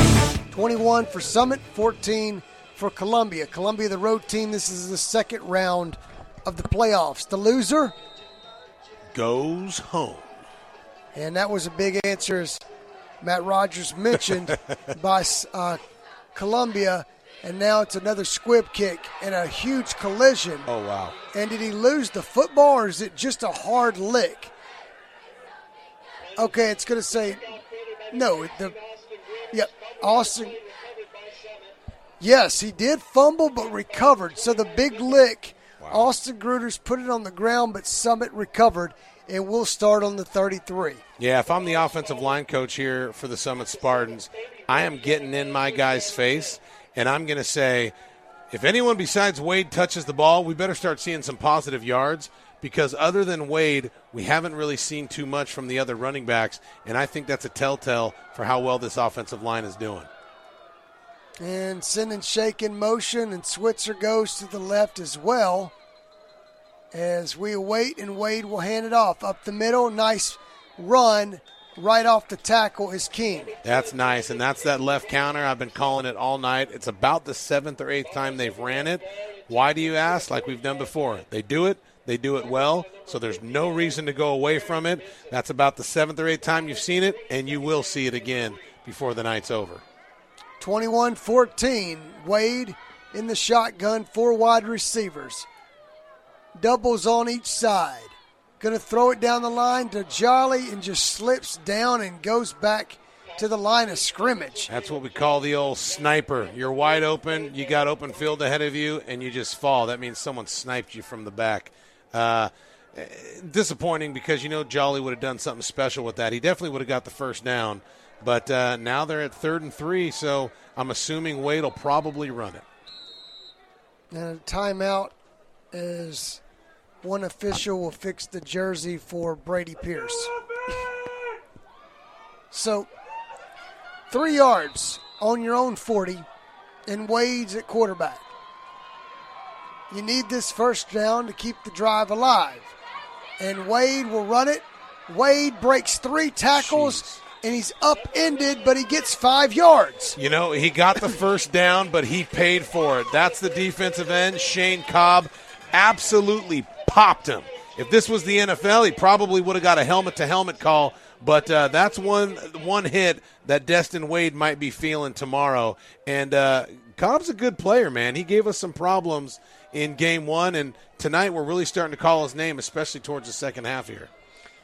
So the first down for Summit as Wade will stand on the 40 and hand it off on the sweep to King. He rolls around, probably a penalty against Columbia, but he gets 9 yards. Yeah, you heard me say his name last play. That's Shane Cobb. He's going to get called for the personal foul on that one.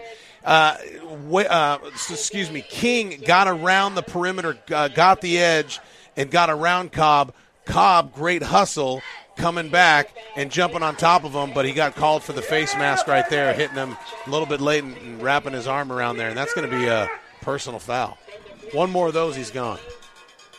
So it's 15 yards. And Cobb, he's kind of the spark plug of this defense as well, so you know he's going to be making some more plays, some more energetic plays, but again, you don't want to silence him too much, but you want to be cautious because if he gets one more personal foul, he's out, and they cannot lose him on defense. On the 31 of Columbia, fake Wade Cobb gets again. back to the line and gets 1 yard, and Cobb gets it. I will mention Cobb played in these games as a freshman, so that tells you how much experience he has. So he's been playing for 4 years. He's a senior now, huh? Long time. You know him pretty well. Long time. Yeah, he's a really, really good player. Kid like that, I mean, you know, from a size standpoint, 5'11", 174, not the ideal college defensive line linebacker, but you want kids like that to continue to play at the next level, whether it's JUCO or whether it's, you know, a smaller school. And thrown behind Pierce. He was open on the slant. Wade missed him. And it maybe could have been caught, but now it's 3rd down and 10 on the 31. I cut my sentence short there because I wanted you to be able to announce that. But going back to Cobb and going back to these smaller schools, mind you, I'm a JUCO guy. So it took me 2 years to go to JUCO before I got that D1 offer. Players like Cobb, you want to see them keep playing because they can really help teams win games and they can open an opportunity for themselves down the road. 1:22 left in the 3rd quarter. It's 3rd and 10. What are they going to do? King gets it. King will run it down to the 27, so they get half the yardage. What are you doing if you're Coleman? This is right where Coleman wants them. 4th and 5, dial up Destin Wade. Now, the interesting thing is, what is Columbia Central going to do? Because between myself, everyone in the crowd, everyone listening, and obviously the Columbia Central Lions, you know Destin Wade's going to keep the ball. We need 5.5 with 55 seconds left. And here we go. Will he hike it? Yes. Wade's going to run it. Wade off the left side. Wade breaks 1 tackle, 2 tackles. We got a flag on the play. Wade's down at the 14. But hold everything. There's a flag in the middle of the field. And it's a hold against Summit.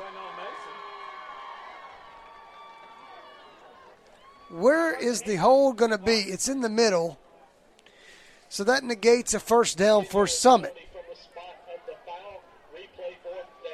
It's going to be interesting to see what Coleman does here because now you're at 4th and 14, and looks like he's going to punt it. Wow. All of a sudden, we got a dogfight, huh? 4th and 14 on 35. And, yep, they're going to punt it. And actually, we're going to see Cooper Hall out the punt. And Hall will kick an end over end. Good Get kick. on the Great kick. And down at the 1, it Great looks kick. like. And what a play. We'll stay here. 32 seconds left. Good for Cooper. I mean, that was textbook right there. I mean, that thing landed at about the 12-yard line and rolled all the way down to the 1. I mean, you couldn't be in a better position defensively for Summit. Now, I would not run the football if I'm Columbia Central right here. Typical offense, I would. Because if an offensive line gets called for holding on pass play in the end zone, it's an automatic safety, which is why in this situation you normally run the ball. But Columbia Central's negative rushing, I wouldn't run the ball if I'm them. I can't wait to see what they do. 32 seconds. It's going to be a quarterback sneak. McCandless gets a yard, and he's pushed back into the end zone, and you better watch it. Yeah. And that could have been a personal foul, and I would have probably – and I'm telling you, I'd have thrown the flag. That was he gets slammed to the turf by Reed. Summit dodged a bullet right there. They did dodge really a bullet, did, yeah. And they get a yard would be – no, they're going to give it 2 yards on McCandless, and that's going to be the end of the quarter. So we're going to go to the fourth quarter. It's 21 Summit, 14 Columbia. Columbia's got the football. It'll be 2nd and 8 on their own 3 when we come back. You are listening to Summit Spartans Football on TriStar Sports Radio Network. This is Summit Spartans Football on the TriStar Sports Radio Network.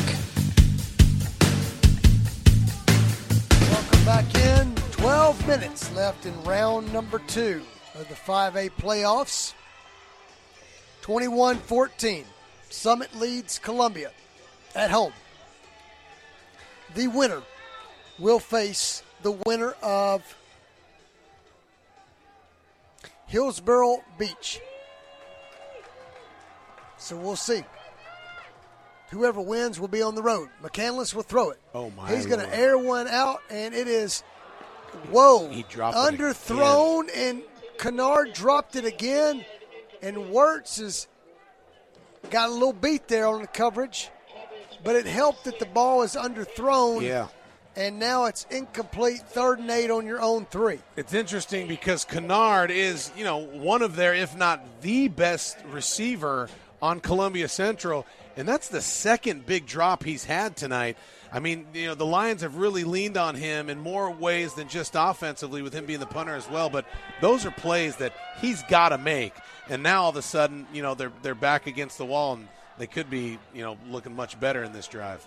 And pressure, screen pass out to Buckman. And a first down for Columbia.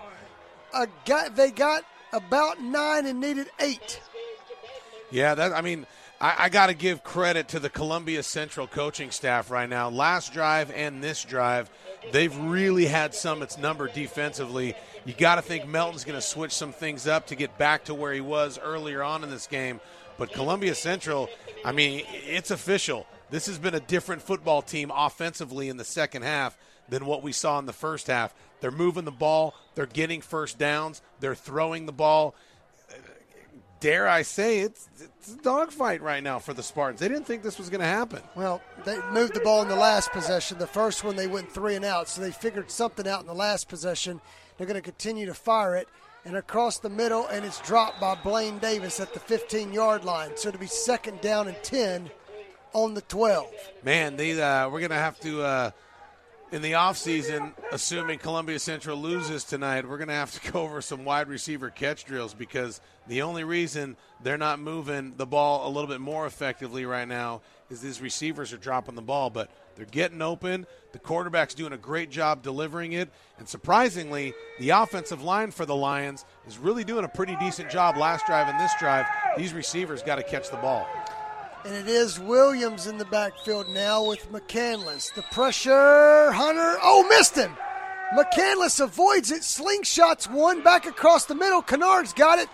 First down, 11 yards. Trey Hunter with the opportunity to make a big sack there, and he just barely misses him by the shoelaces, gives the quarterback the ability to roll outside the pocket. Fine Kennard finally brings in the ball like we know he can, and he gets the first down. Kennard is a guy you don't want to get the ball in space because he can make plays. 10 minutes and 54 seconds. 21-14's the score.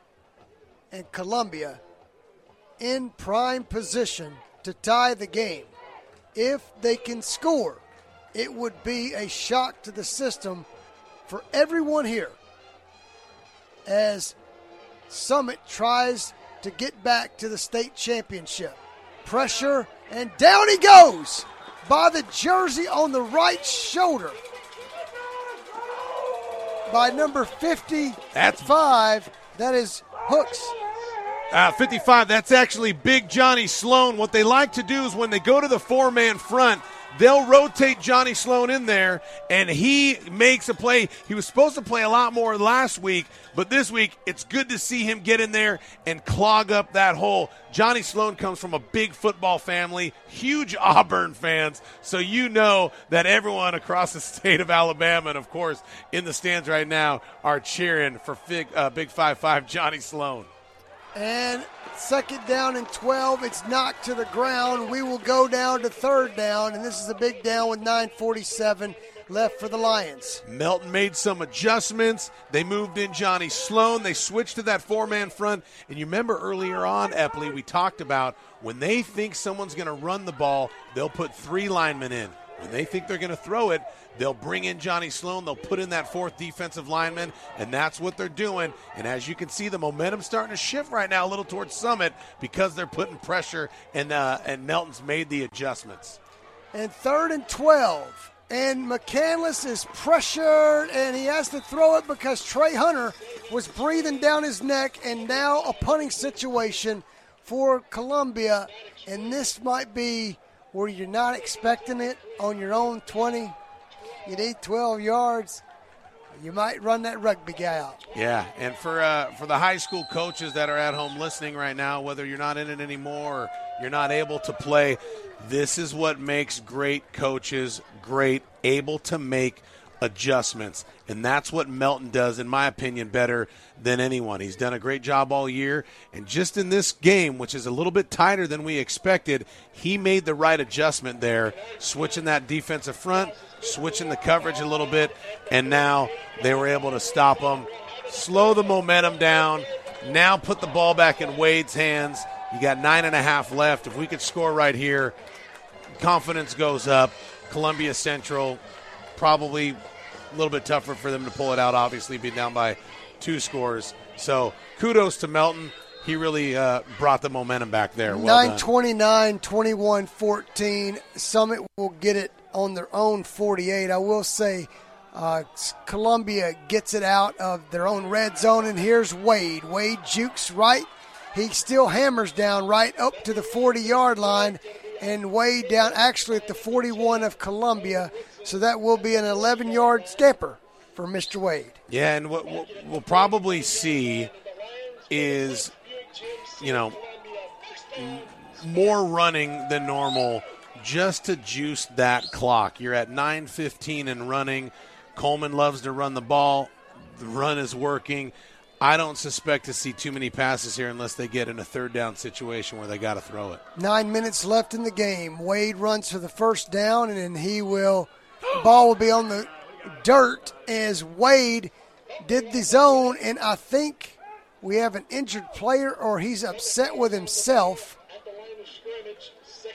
And we're going to see, King gets up. He slammed his fist 15 times on the dirt. I don't know if he's upset he's supposed to take the ball or he was hurt. Well, he got lucky there because that was definitely a fumble recovered by Wade. It was the read zone that they like to do, and it was just a miscommunication, and that ball hit the ground, which is not what Summit wants to do right now. On the 41 of Columbia, 8:24 left. Wade's going to run that heavy draw to the left.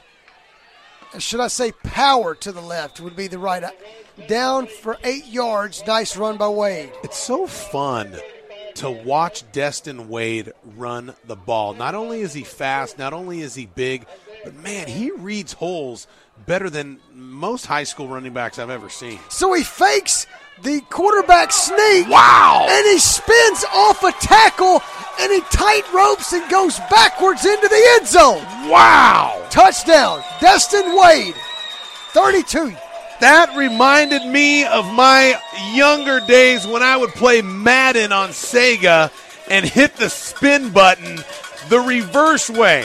He's rolling to the right, and he spins to the left, runs backwards, and scores. That was awesome. So Wade hurried up the offense and got there. It was 3rd and a long 2 on about the 32-yard line. Well, he faked like he was going to go as a quarterback sneak. Everybody collapsed down. He spun off and took it towards the end zone, had to spin again, and he went over the goal line backwards. Yeah, and the referee looks like they're going to give him an unsportsmanlike conduct. And obviously you can hear the fans not too happy about it. That call can go either way. Here's why.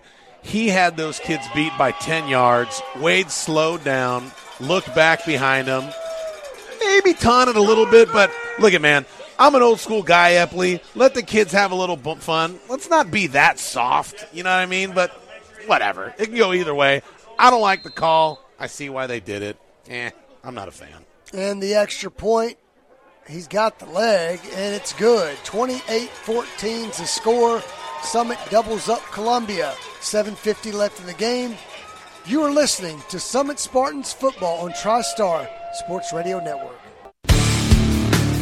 This is Summit Spartans football on the TriStar Sports Radio Network.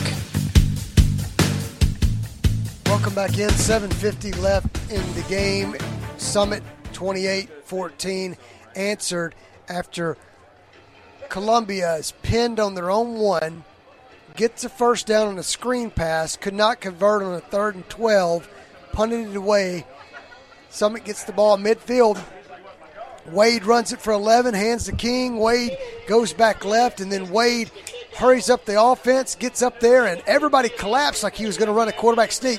He just basically breaks away to the right, and 32 yards later, going backwards across the goal line, he scores. So. It truly is a pleasure to watch. I'm going to get a little personal here. When I knew I was going to be working with you this year, I heard about the Wade brothers. I heard about Destin Wade. One thing I said to myself is, I'm not going to overhype. I'm not going to over-broadcast. I'm not going to just keep edifying him just because of whatever. I wanted to be subjective.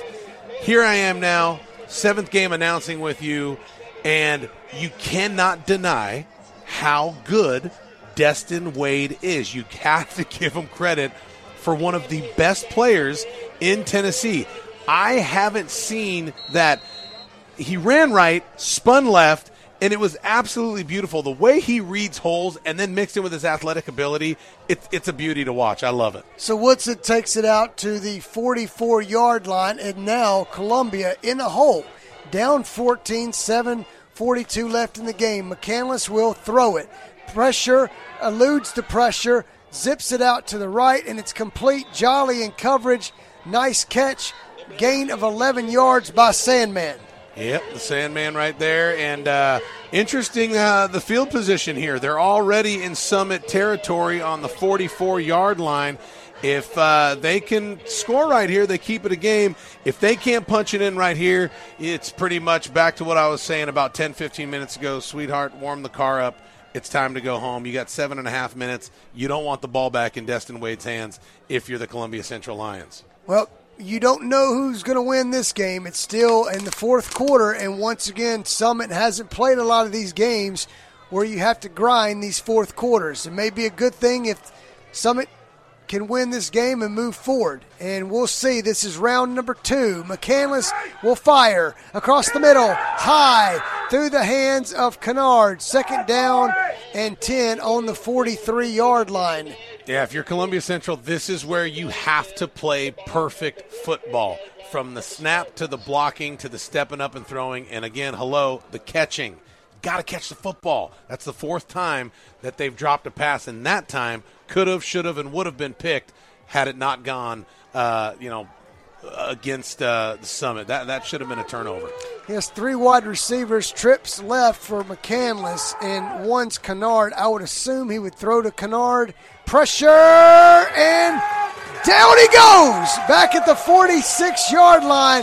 And nice pursuit as we get the numbers, and it is, well, it was not Hunter, and It was actually number 44, Jason, back in there for the sack. Yeah, that's your linebacker. Kudos to Melton bringing the pressure. You know they're going to pass. Bring your quick little linebackers up the field. Your defensive line is good enough to give this offensive line some pressure, but then you sneak in Melton bringing in that linebacker at the end, and that's the sack right there. Kudos to Finley Jamison, the sophomore for the Summit Spartans.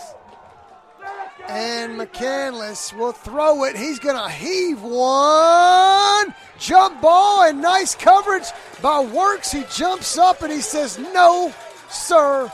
Reed, now I don't mean tonight. What I don't like here is I'm watching the side judge watch this battle up front between Trey Hunter and number 77 on Columbia Central. Sorry, I don't have his name.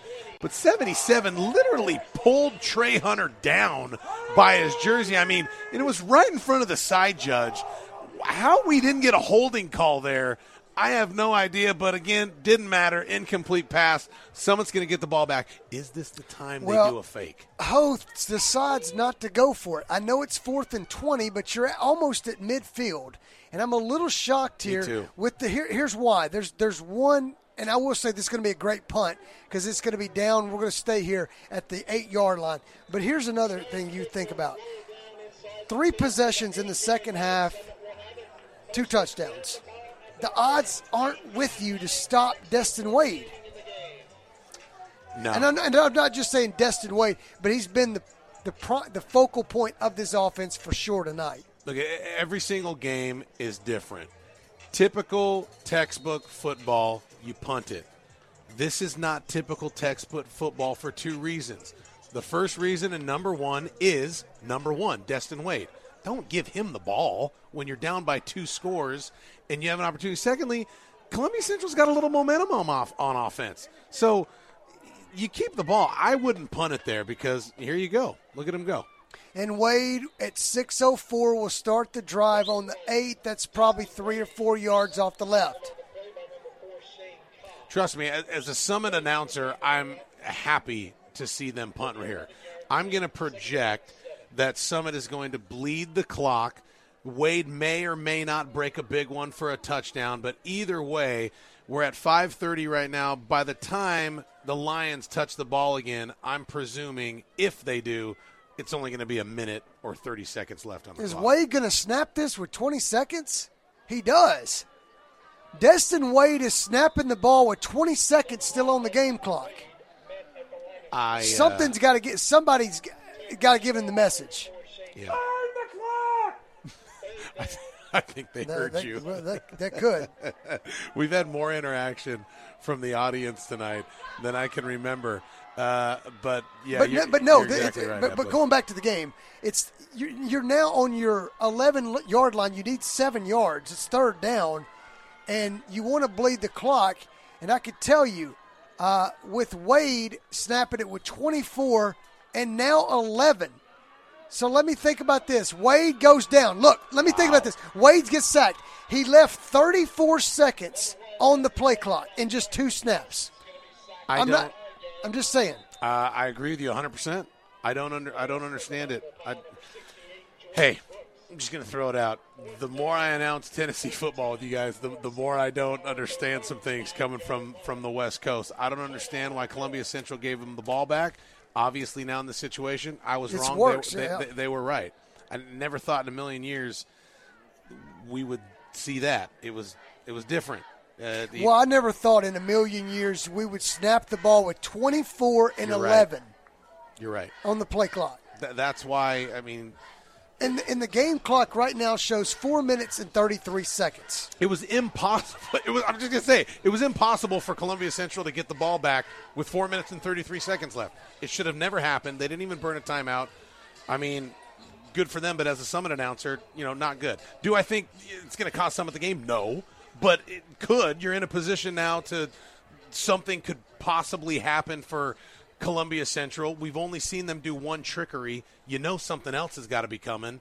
Let's see what happens. I mean, it keeps getting better and better this game. Well, first things first, we need Hall to hit one pretty good, and it's going to go out of the end zone to the 40, and it's going to be a pretty good punt. He's going to get him back to midfield, so not bad for Hall there. But still, Columbia Central getting the ball on the 49-yard line. If they can score in 2 minutes, you're back in the game. They got a little momentum.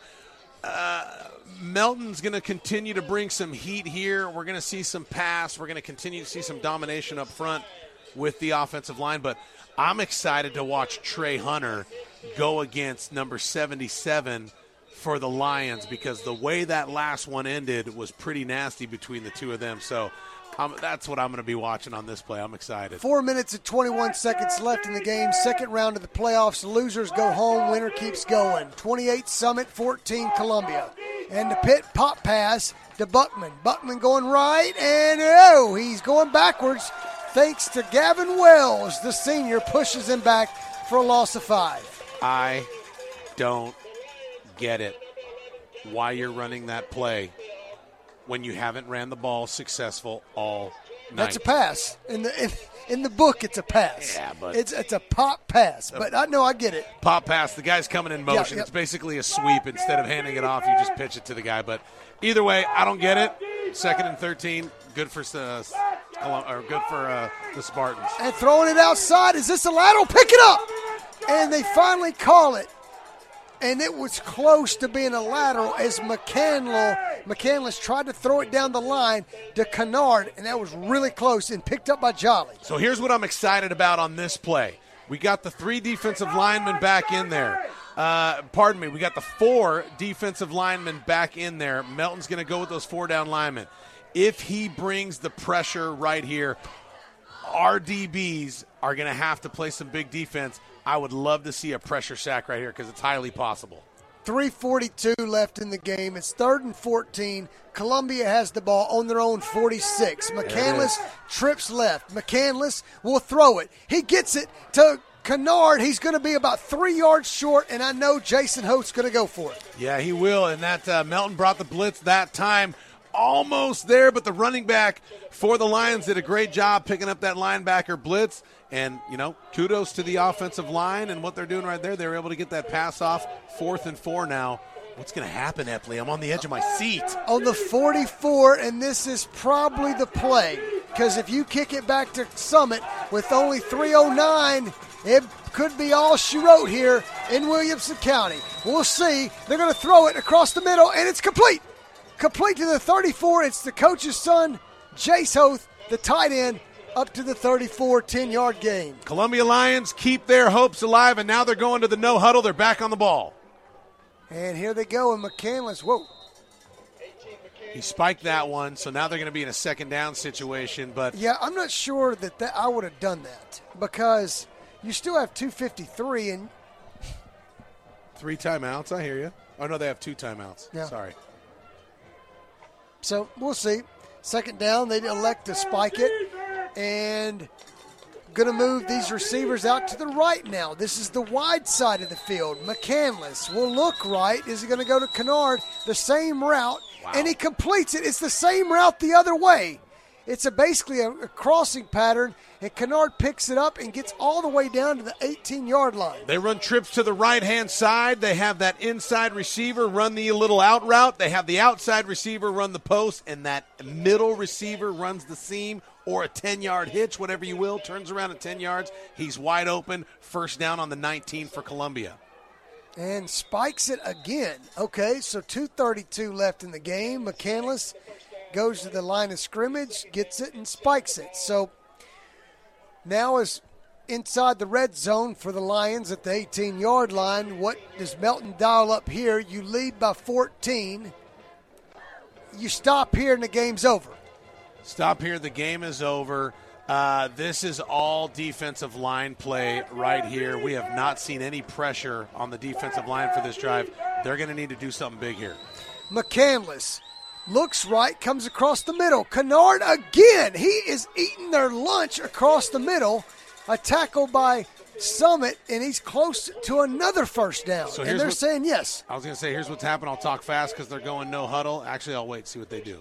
And McCandless will spike it, and now we'll see as the Lions at the 7-yard line. So here's the interesting thing about the Summit Spartan defense. They've been fantastic all year. This, unfortunately, is their weak spot. When they get inside of the red zone, Melton likes to run that 4 across with his safeties and his corners. What that does is that opens up, oddly enough, the middle of the field because they find those gaps and they find those holes, and they're able to move the ball. That's why I'm putting such an emphasis on the defensive line. I'd love to see him make a sack right here. 2:19 left. McCandless, pressure by Reed. He throws one. Did he step out of bounds first? The official blew the whistle. Is it an incomplete pass, or are they ruling McCandless stepped out about at the 12? Line of scrimmage was the 8. Right now, the whistle I heard, and it seemed to me like McCandless stepped out. Pressure is on right here for the Lions. They dodged a bullet right there. Should have never thrown that ball across his body and just kind of lofted it up in the end zone, hoping and praying for something to happen. And they dodged the ball right here. Columbia Central is going to get another shot to score. Yes, they're going to say McCandless stepped out of bounds off the right side, 4-yard loss. 3rd and 12. You got to score. 2:10 left. Trey Hunter. Pressure. Intercepted by Jolly at the 1. Jolly at the 20. Jolly at the 30. Jolly at the 40. Jolly down the field. And he's ripped down by the quarterback. And Matt will do it. That's right. Pack up the kids.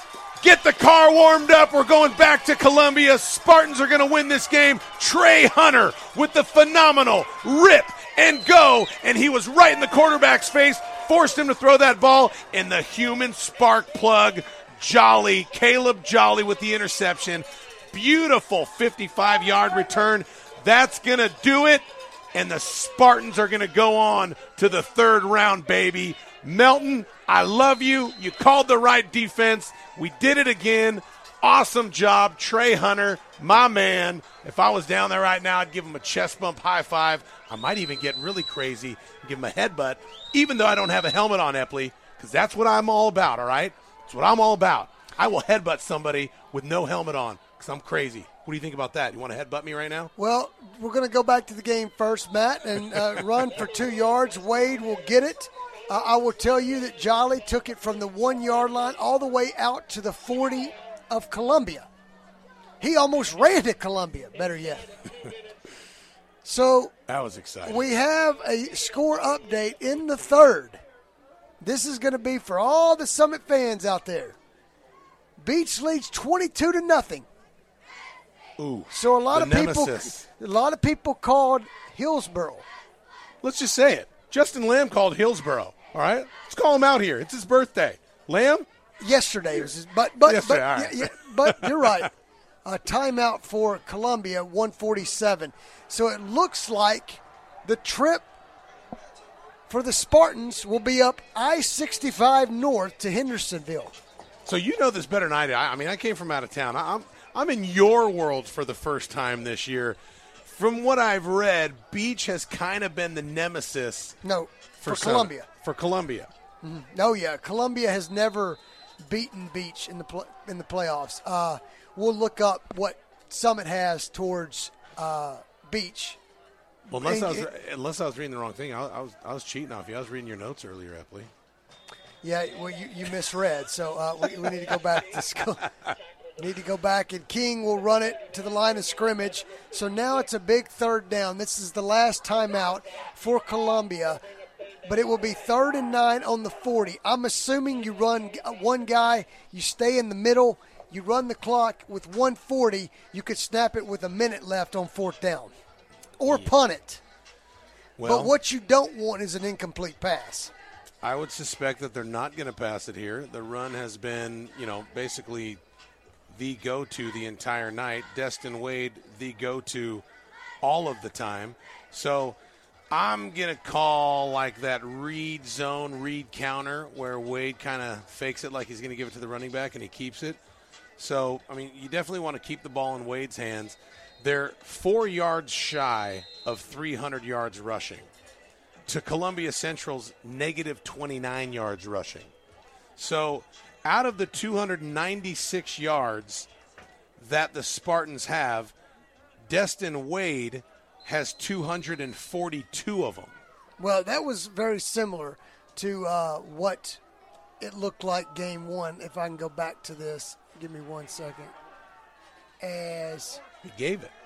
And gives it to King, and that's going to be a first down, and that's going to, I believe, do it. I had the right play call, but I had the wrong execution. He gave it to King. Now, they ran that read counter, if you will, read sweep to the outside. Again, the quarterback, Wade, is reading that defensive end. That defensive end crashes inside. He's going to give the ball, which he did, and that opened up the perimeter for King to get the winning first down. 1:26, the clock continues to run. They're up by 2 scores, and that is all she wrote, Mike. And I'm trying to pull these notes up, and my computer's just not cooperating right now. Knock, knock, knocking on that please door. Hey. Not cooperating. So I may not, and JP might get me on this one, I may not be able to get the read for him. That's victory formation right there. And Wade's going to take the knee right there. We passed over 300 rushing yards. Summit's going to come away with the victory. A little bit tighter than we thought, right, Mike? A little bit, yeah. A little bit, for sure. It's going to be a 14-point victory for Summit. You're going to have to kneel it down one more time. And what we'll do is take about a minute or two commercial break, come back and give you the stats. That was exciting. I feel like Summit's going to learn a lot of things from this game. I don't know if you want to talk about that when we get back, but that was one of the more, for me, the most exciting game I've called with you this year. I wish I would have been there for the Indy game because that would have been off the hook. You missed me on that one. But this was really, really fun. Spartans come out on top. Fans are happy. Again, a little bit tighter than we thought, than probably Summit wanted, but they were still effective in what they do best, running the football with 306 yards on the ground. Again, 242 of those yards come from Destin Wade and 3 touchdowns. We'll have all the stats for you. We'll be back. It's 28-14, or should I say that's the final from Williamson County, 28-14. Summit will be moving on to the third round. Columbia season's over. You are listening to Summit Spartans Football on TriStar Sports Radio Network. It's the playoffs, and it's on TriStar Sports Radio.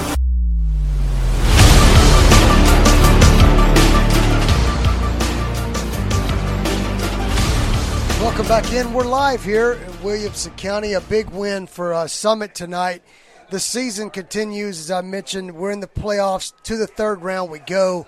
As right now we have, I think Beach might be the opponent for Summit next week, so that would be a 1-versus-1. As Columbia is just it was confusing to kind of follow what they did in the first half for Columbia. 1 first down, 1 touchdown. The second half they come out, they punt the football in the first possession, run a lot of plays, get a couple of third down conversions, get within 7, then punt, and then throw an interception. So it's really inconsistent for Columbia. We figured it would be like that against the defense, but what we're kind of toying back and forth with is how good is Summit right now offensively? You need to be hitting on all cylinders as you continue. This is not rocket science, I'm about to tell you. The longer you play in the playoffs, the tougher it gets. So you're going to have to figure some things out for Summit. We will go penalties. Those have been 2 drive stoppers in the first 5 possessions for Summit. Destin Wade scored the other 2, or actually with the throw to Jolly, and then Wade a 10-yard TD run, and Wade comes back and performed amazing in the second half. And some of the offensive linemen played well, defensive linemen, as we mentioned. But we'll toss it over to Matt and kind of put her head around this moving forward. It looks like it's going to be Beach, a long trip, hour and probably 30 minutes, 65 northbound all the way to Hendersonville. But a lot of stats and a lot of rushing here for Summit tonight. Yeah, absolutely. I mean, if you're listening, if you thought tonight was exciting and tonight was good, as my dad used to say, the good's about to get gooder. As we continue to move forward, the games are only going to get tighter, the teams are only going to get better, and the stakes are only going to get raised as we go into round 3. Can't wait for next week. Here's the key. First of all, recap tonight from a total offense standpoint. You had Summit 389 yards to Columbia Central 205 yards, 60 plays to 46 plays in favor of Summit. In the air, Columbia Central aired out 234 yards out of their total offense of 205 yards. I'll say that again. 234 yards passing, but 205 yards total. How is that possible? They had negative 29 yards on the ground. First time in my announcing career I've ever seen that. Kudos to Melton. Kudos to the defense of Summit. Not only shutting down the rushing game, but making them go absolutely backwards. Now over to the Summit side, rushing the football. They had 308 yards and only 81 passing yards. Passing yards, he was 7 of 12, one of those being a touchdown. And the interesting thing is the leading rusher was Destin Wade at 242 yards. That's fantastic. That's dominating. Epley, here's my concern. As we continue to move on, you're going to get better teams, better players, better coaches. No doubt. Destin Wade's the best I've ever seen in high school football. I'm just going to say that right now.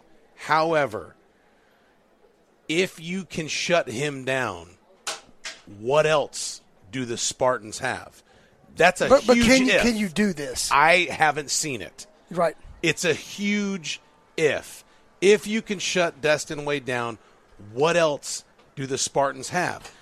They have to get better at pass blocking and throwing the football. Well, how do you get better at this point, Matt? I mean, you're about, that's the question. I mean, you're telling the audience you got to get better. Is it a practice twice a week? I mean, like, what's going to do it? Is it staying overtime and throwing routes with these receivers? How do you get better at pass blocking in 5 days to play beach? Absolutely. I mean, you do what you can. I mean, you brought up the golden question. How do you get better at this point? You harp and you harp and you harp on that. I mean, I'm sure Coleman and the staff is going to look at the defense of beach, find out where they can key in, and they're going to be successful at what they can do. But we got to improve where we are not dominating, and that's in the passing game, and that's been the case all year. The good news is against Indy, which is, in my opinion, the best team they faced all year, they were able to pull it out, and the passing game showed up for them there. They're going to have to do that again if they're going to advance past that next game. We got to get better at passing the ball, because sooner or later you put all your eggs in one basket, in the Destin Wade basket. I'm just saying what odds tell me. Sooner or later, you might get caught. Summit has 3 more games to win. If they can, there's.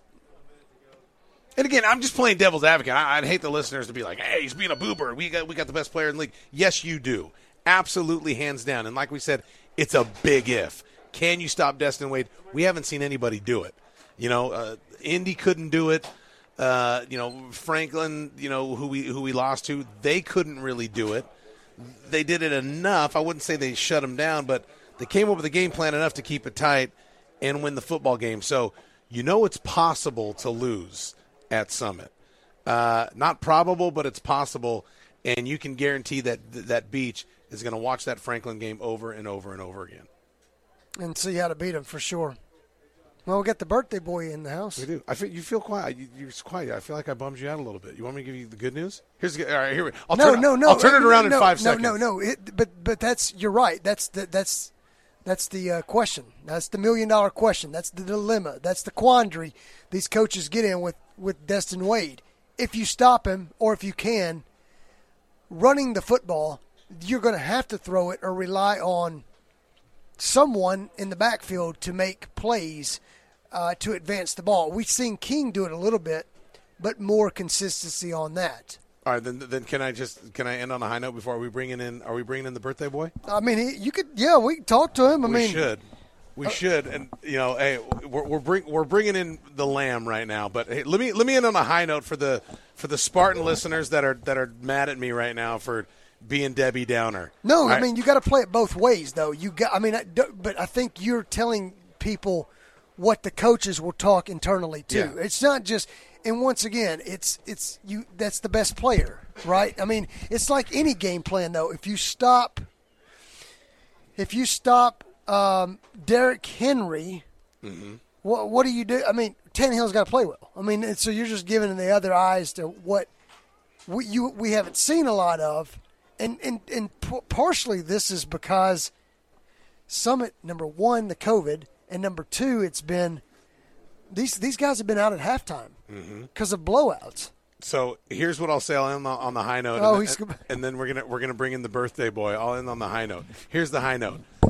Destin Wade, one of the best players in Tennessee, tonight had 242 rushing yards on the ground, 3 touchdowns. If you go back to what he was able to do against Summit, again, he had 257 passing yards and 249 rushing yards. You did not hear that incorrectly. He personally had over 500 total yards and 6 touchdowns against the Independence Eagles, who looks like they're going to beat the Brentwood Bruins tonight. So he's done it the best against the best.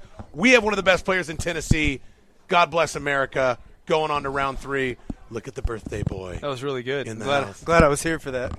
Yes. It's very emotional. I've never – it's just you and me now. I thought it was going to be you and Epley. What's going on here? I don't know what he's doing. Who knows? Kissing babies, high-fiving people? Always. Signing autographs. So putting his Masters prop bets in. What are you thinking? You're the reason I'm here. By the way, ladies and gentlemen, whether you like me, love me, or hate me, you can blame or congratulate Justin Lamb right here. He is the reason I am here announcing tonight, so I love you. Thank you. Love you, too. Thank you for the opportunity. Nice to be on the air with you. What'd you see down there tonight? I think it's a situation where it's one of those games where it's going to happen sometimes. Sometimes you're going to come out flat in the playoffs. Sometimes you're not going to have your best effort. Sometimes teams are going to play better against you than you anticipate, especially a team that you beat 35-0 in the regular season, a team that you probably overlooked, whether they admit it or not the coaches so much, but the kids. I mean, that's natural, a team that you beat like that. And Columbia came in on a high note, played tremendously last week, went triple overtime, had a lot of confidence, had a lot of emotion.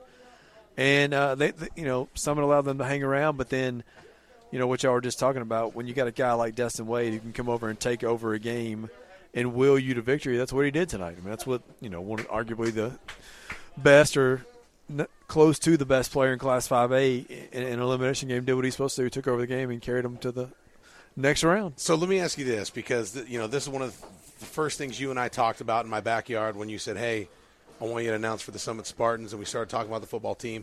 I was privileged enough to watch them last year. I saw them in the quarters to win to go to the state finals last year. First thing you started talking about is Destin Wade and how awesome he is. Here's my question, just playing devil's advocate. Does it concern you at all that not much is happening if Wade doesn't touch the ball? Well, I mean, I guess to some degree it would, because if something – one night he was to have an off night, then yes, maybe it would. But I think also it might be kind of a situation where if the other kids on the team knew they had to pick up the slack for him, maybe they rally to the occasion. When you got a guy that talented, that good, that can carry you on your back, I think sometimes you might be a little apt to just let him do that. And I mean, tonight I don't think that's necessarily always the case, but I think there might be a tendency to say, well, Destin's going to pull us out of this mess. And I mean, more times than not, Independence is a prime example. That was a game that Summit was beat. I mean, they were beat. Like, I did not think they were going to come back and win, but he willed them to victory. Tonight was a little bit different. I don't really think, even though it was 14-14, I never really thought they were going to lose. Right. But when he had to, he made huge plays, and that great run for the touchdown to put the game out of reach. And that's what a guy of his caliber is going to do. So I'll flip the question to you before I hand it over to Epley real quick. Flip side of that coin. Destin Wade, one of the best players you've ever seen. I mean, you just celebrated your 81st birthday. That's You've been around the game for a while. How good is this guy? Well, I mean, I've been doing this a long time. Before I left the newspaper at the Herald, I'd seen a gazillion football games, covered a lot of state championship games. His ability to take over a game, I mean, honestly, he's one of the – if you look at him now, you might say, well, he's not the greatest passer in the world. Well, maybe not. I mean, he could be if he wanted to be. He doesn't have to be. But his ability to let his athleticism take over and control a game, man, I'm telling you, it's among some of the better that I've ever seen. So that Independence game, probably top 5 performance I've ever seen. Well, officially, there you have it. And thank you so much again for having me. You're the reason I'm here. You're the reason I'm sitting in the booth next to the gorgeous one, Mike Epley.